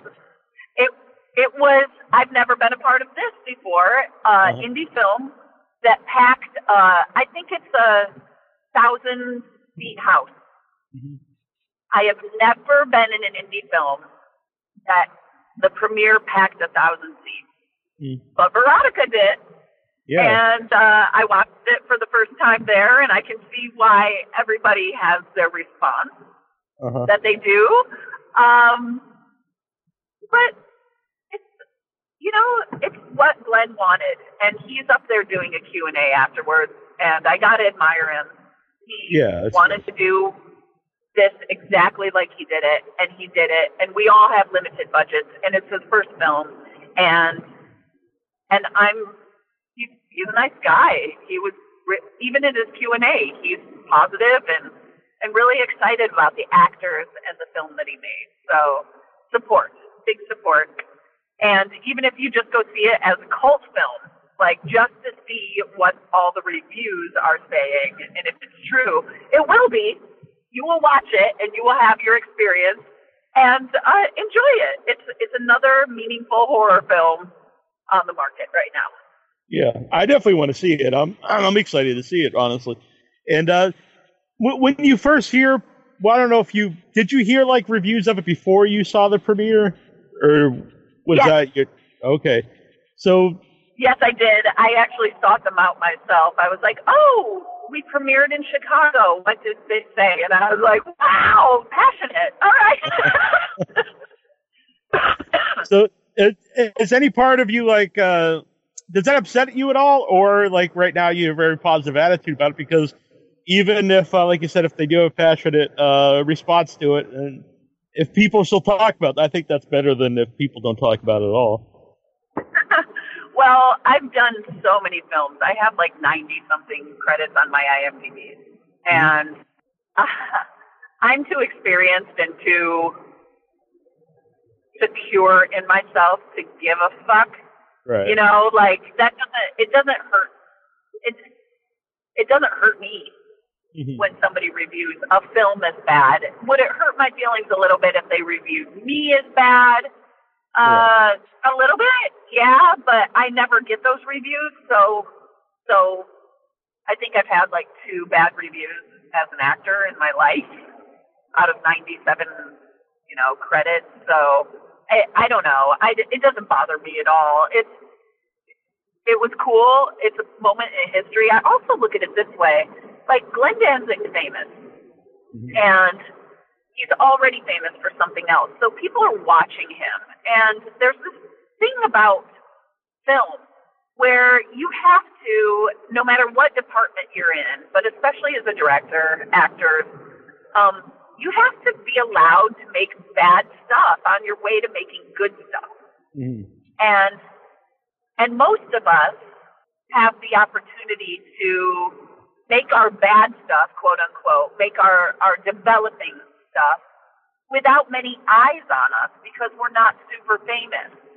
But Glenn doesn't have that opportunity. He's already super famous. So as he's working out the kinks, as he's making his first film, there are thousands and thousands and thousands of people already watching it. So I kind of feel bad for famous people who are transitioning and turning to something else because there's so many people watching them do their experiments. Essentially, who know? All of us create something first, and it's not. Maybe it's not our best. Yeah. But we need the chance to make another one and another one. And so famous people have a whole bunch of eyes on them while they're making their first. Right. Yeah. So it's good. It's good and bad. It's good that you get attention right away, but then it's also bad. Like exactly what you said. If this was a first time director of a guy no one knew. People would be they'd be more forgiving if they didn't think the movie was good.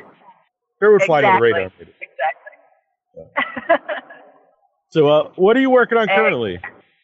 Well, currently I'm on my way to San Diego Comic-Con.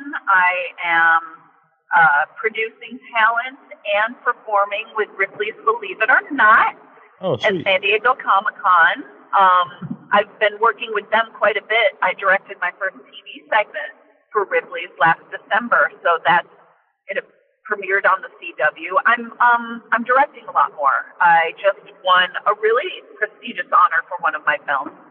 I won the Shot on Mobile category at AT&T Shape, and that was pretty big deal. Like grand ceremony at Warner Brothers Studios, and mentorship by Kathy Yan, who just directed Birds of Prey, and a cash prize, a substantial cash prize as well for my film The Ascension of Ava Delane, shot entirely on mobile in a single take. So that's I'm really focused on those things besides all the premieres that you know about. Girl on the Third Floor, Derailed coming up August 6th. Can't wait for Derailed to come out. Verotika is making its rounds right now, but also some of my films are out doing the festival circuit and doing really well. Yeah. So what kind of genre do you direct in? I'm a beginning director, so right now I want to get something of every genre in. So the award-winning film that I just did, The Ascension of Ava Delane, that's a experimental film.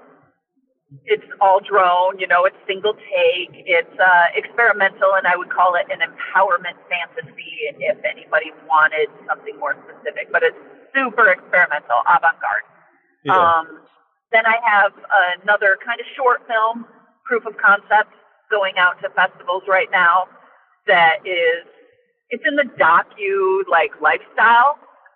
If you follow me, you'll find out that I do a lot with classic cars. I'm a gearhead. I have my own 65 Buick Riviera. I produce classic car shows, models. I have a stage show, a sellout stage show that's pinup themed. So we go retro. We involve the cars. And so the short film that I'm pushing right now, it's a docu-lifestyle, and it's about cars, classic cars, and pinup models, photography. It's really in line with what I do on day-to-day life. But I'd also like to direct something of every genre, from rom-com to horror to sci-fi to just thriller, because I want to get everything under my belt. I'm a new director. I want to see what I'm good at, see where my voice takes me. And I know that I'm an experimental person by personality. So I'll probably always have something. Oh, I'm also a professional dancer. Like I danced on Broadway. I've toured with Panic at the Disco and Kenny Rogers and the Tap Dance Kid and the Rugrats and you name it, like lots of dance tours. Was in the Muppets, was in Lone Ranger as a dancer.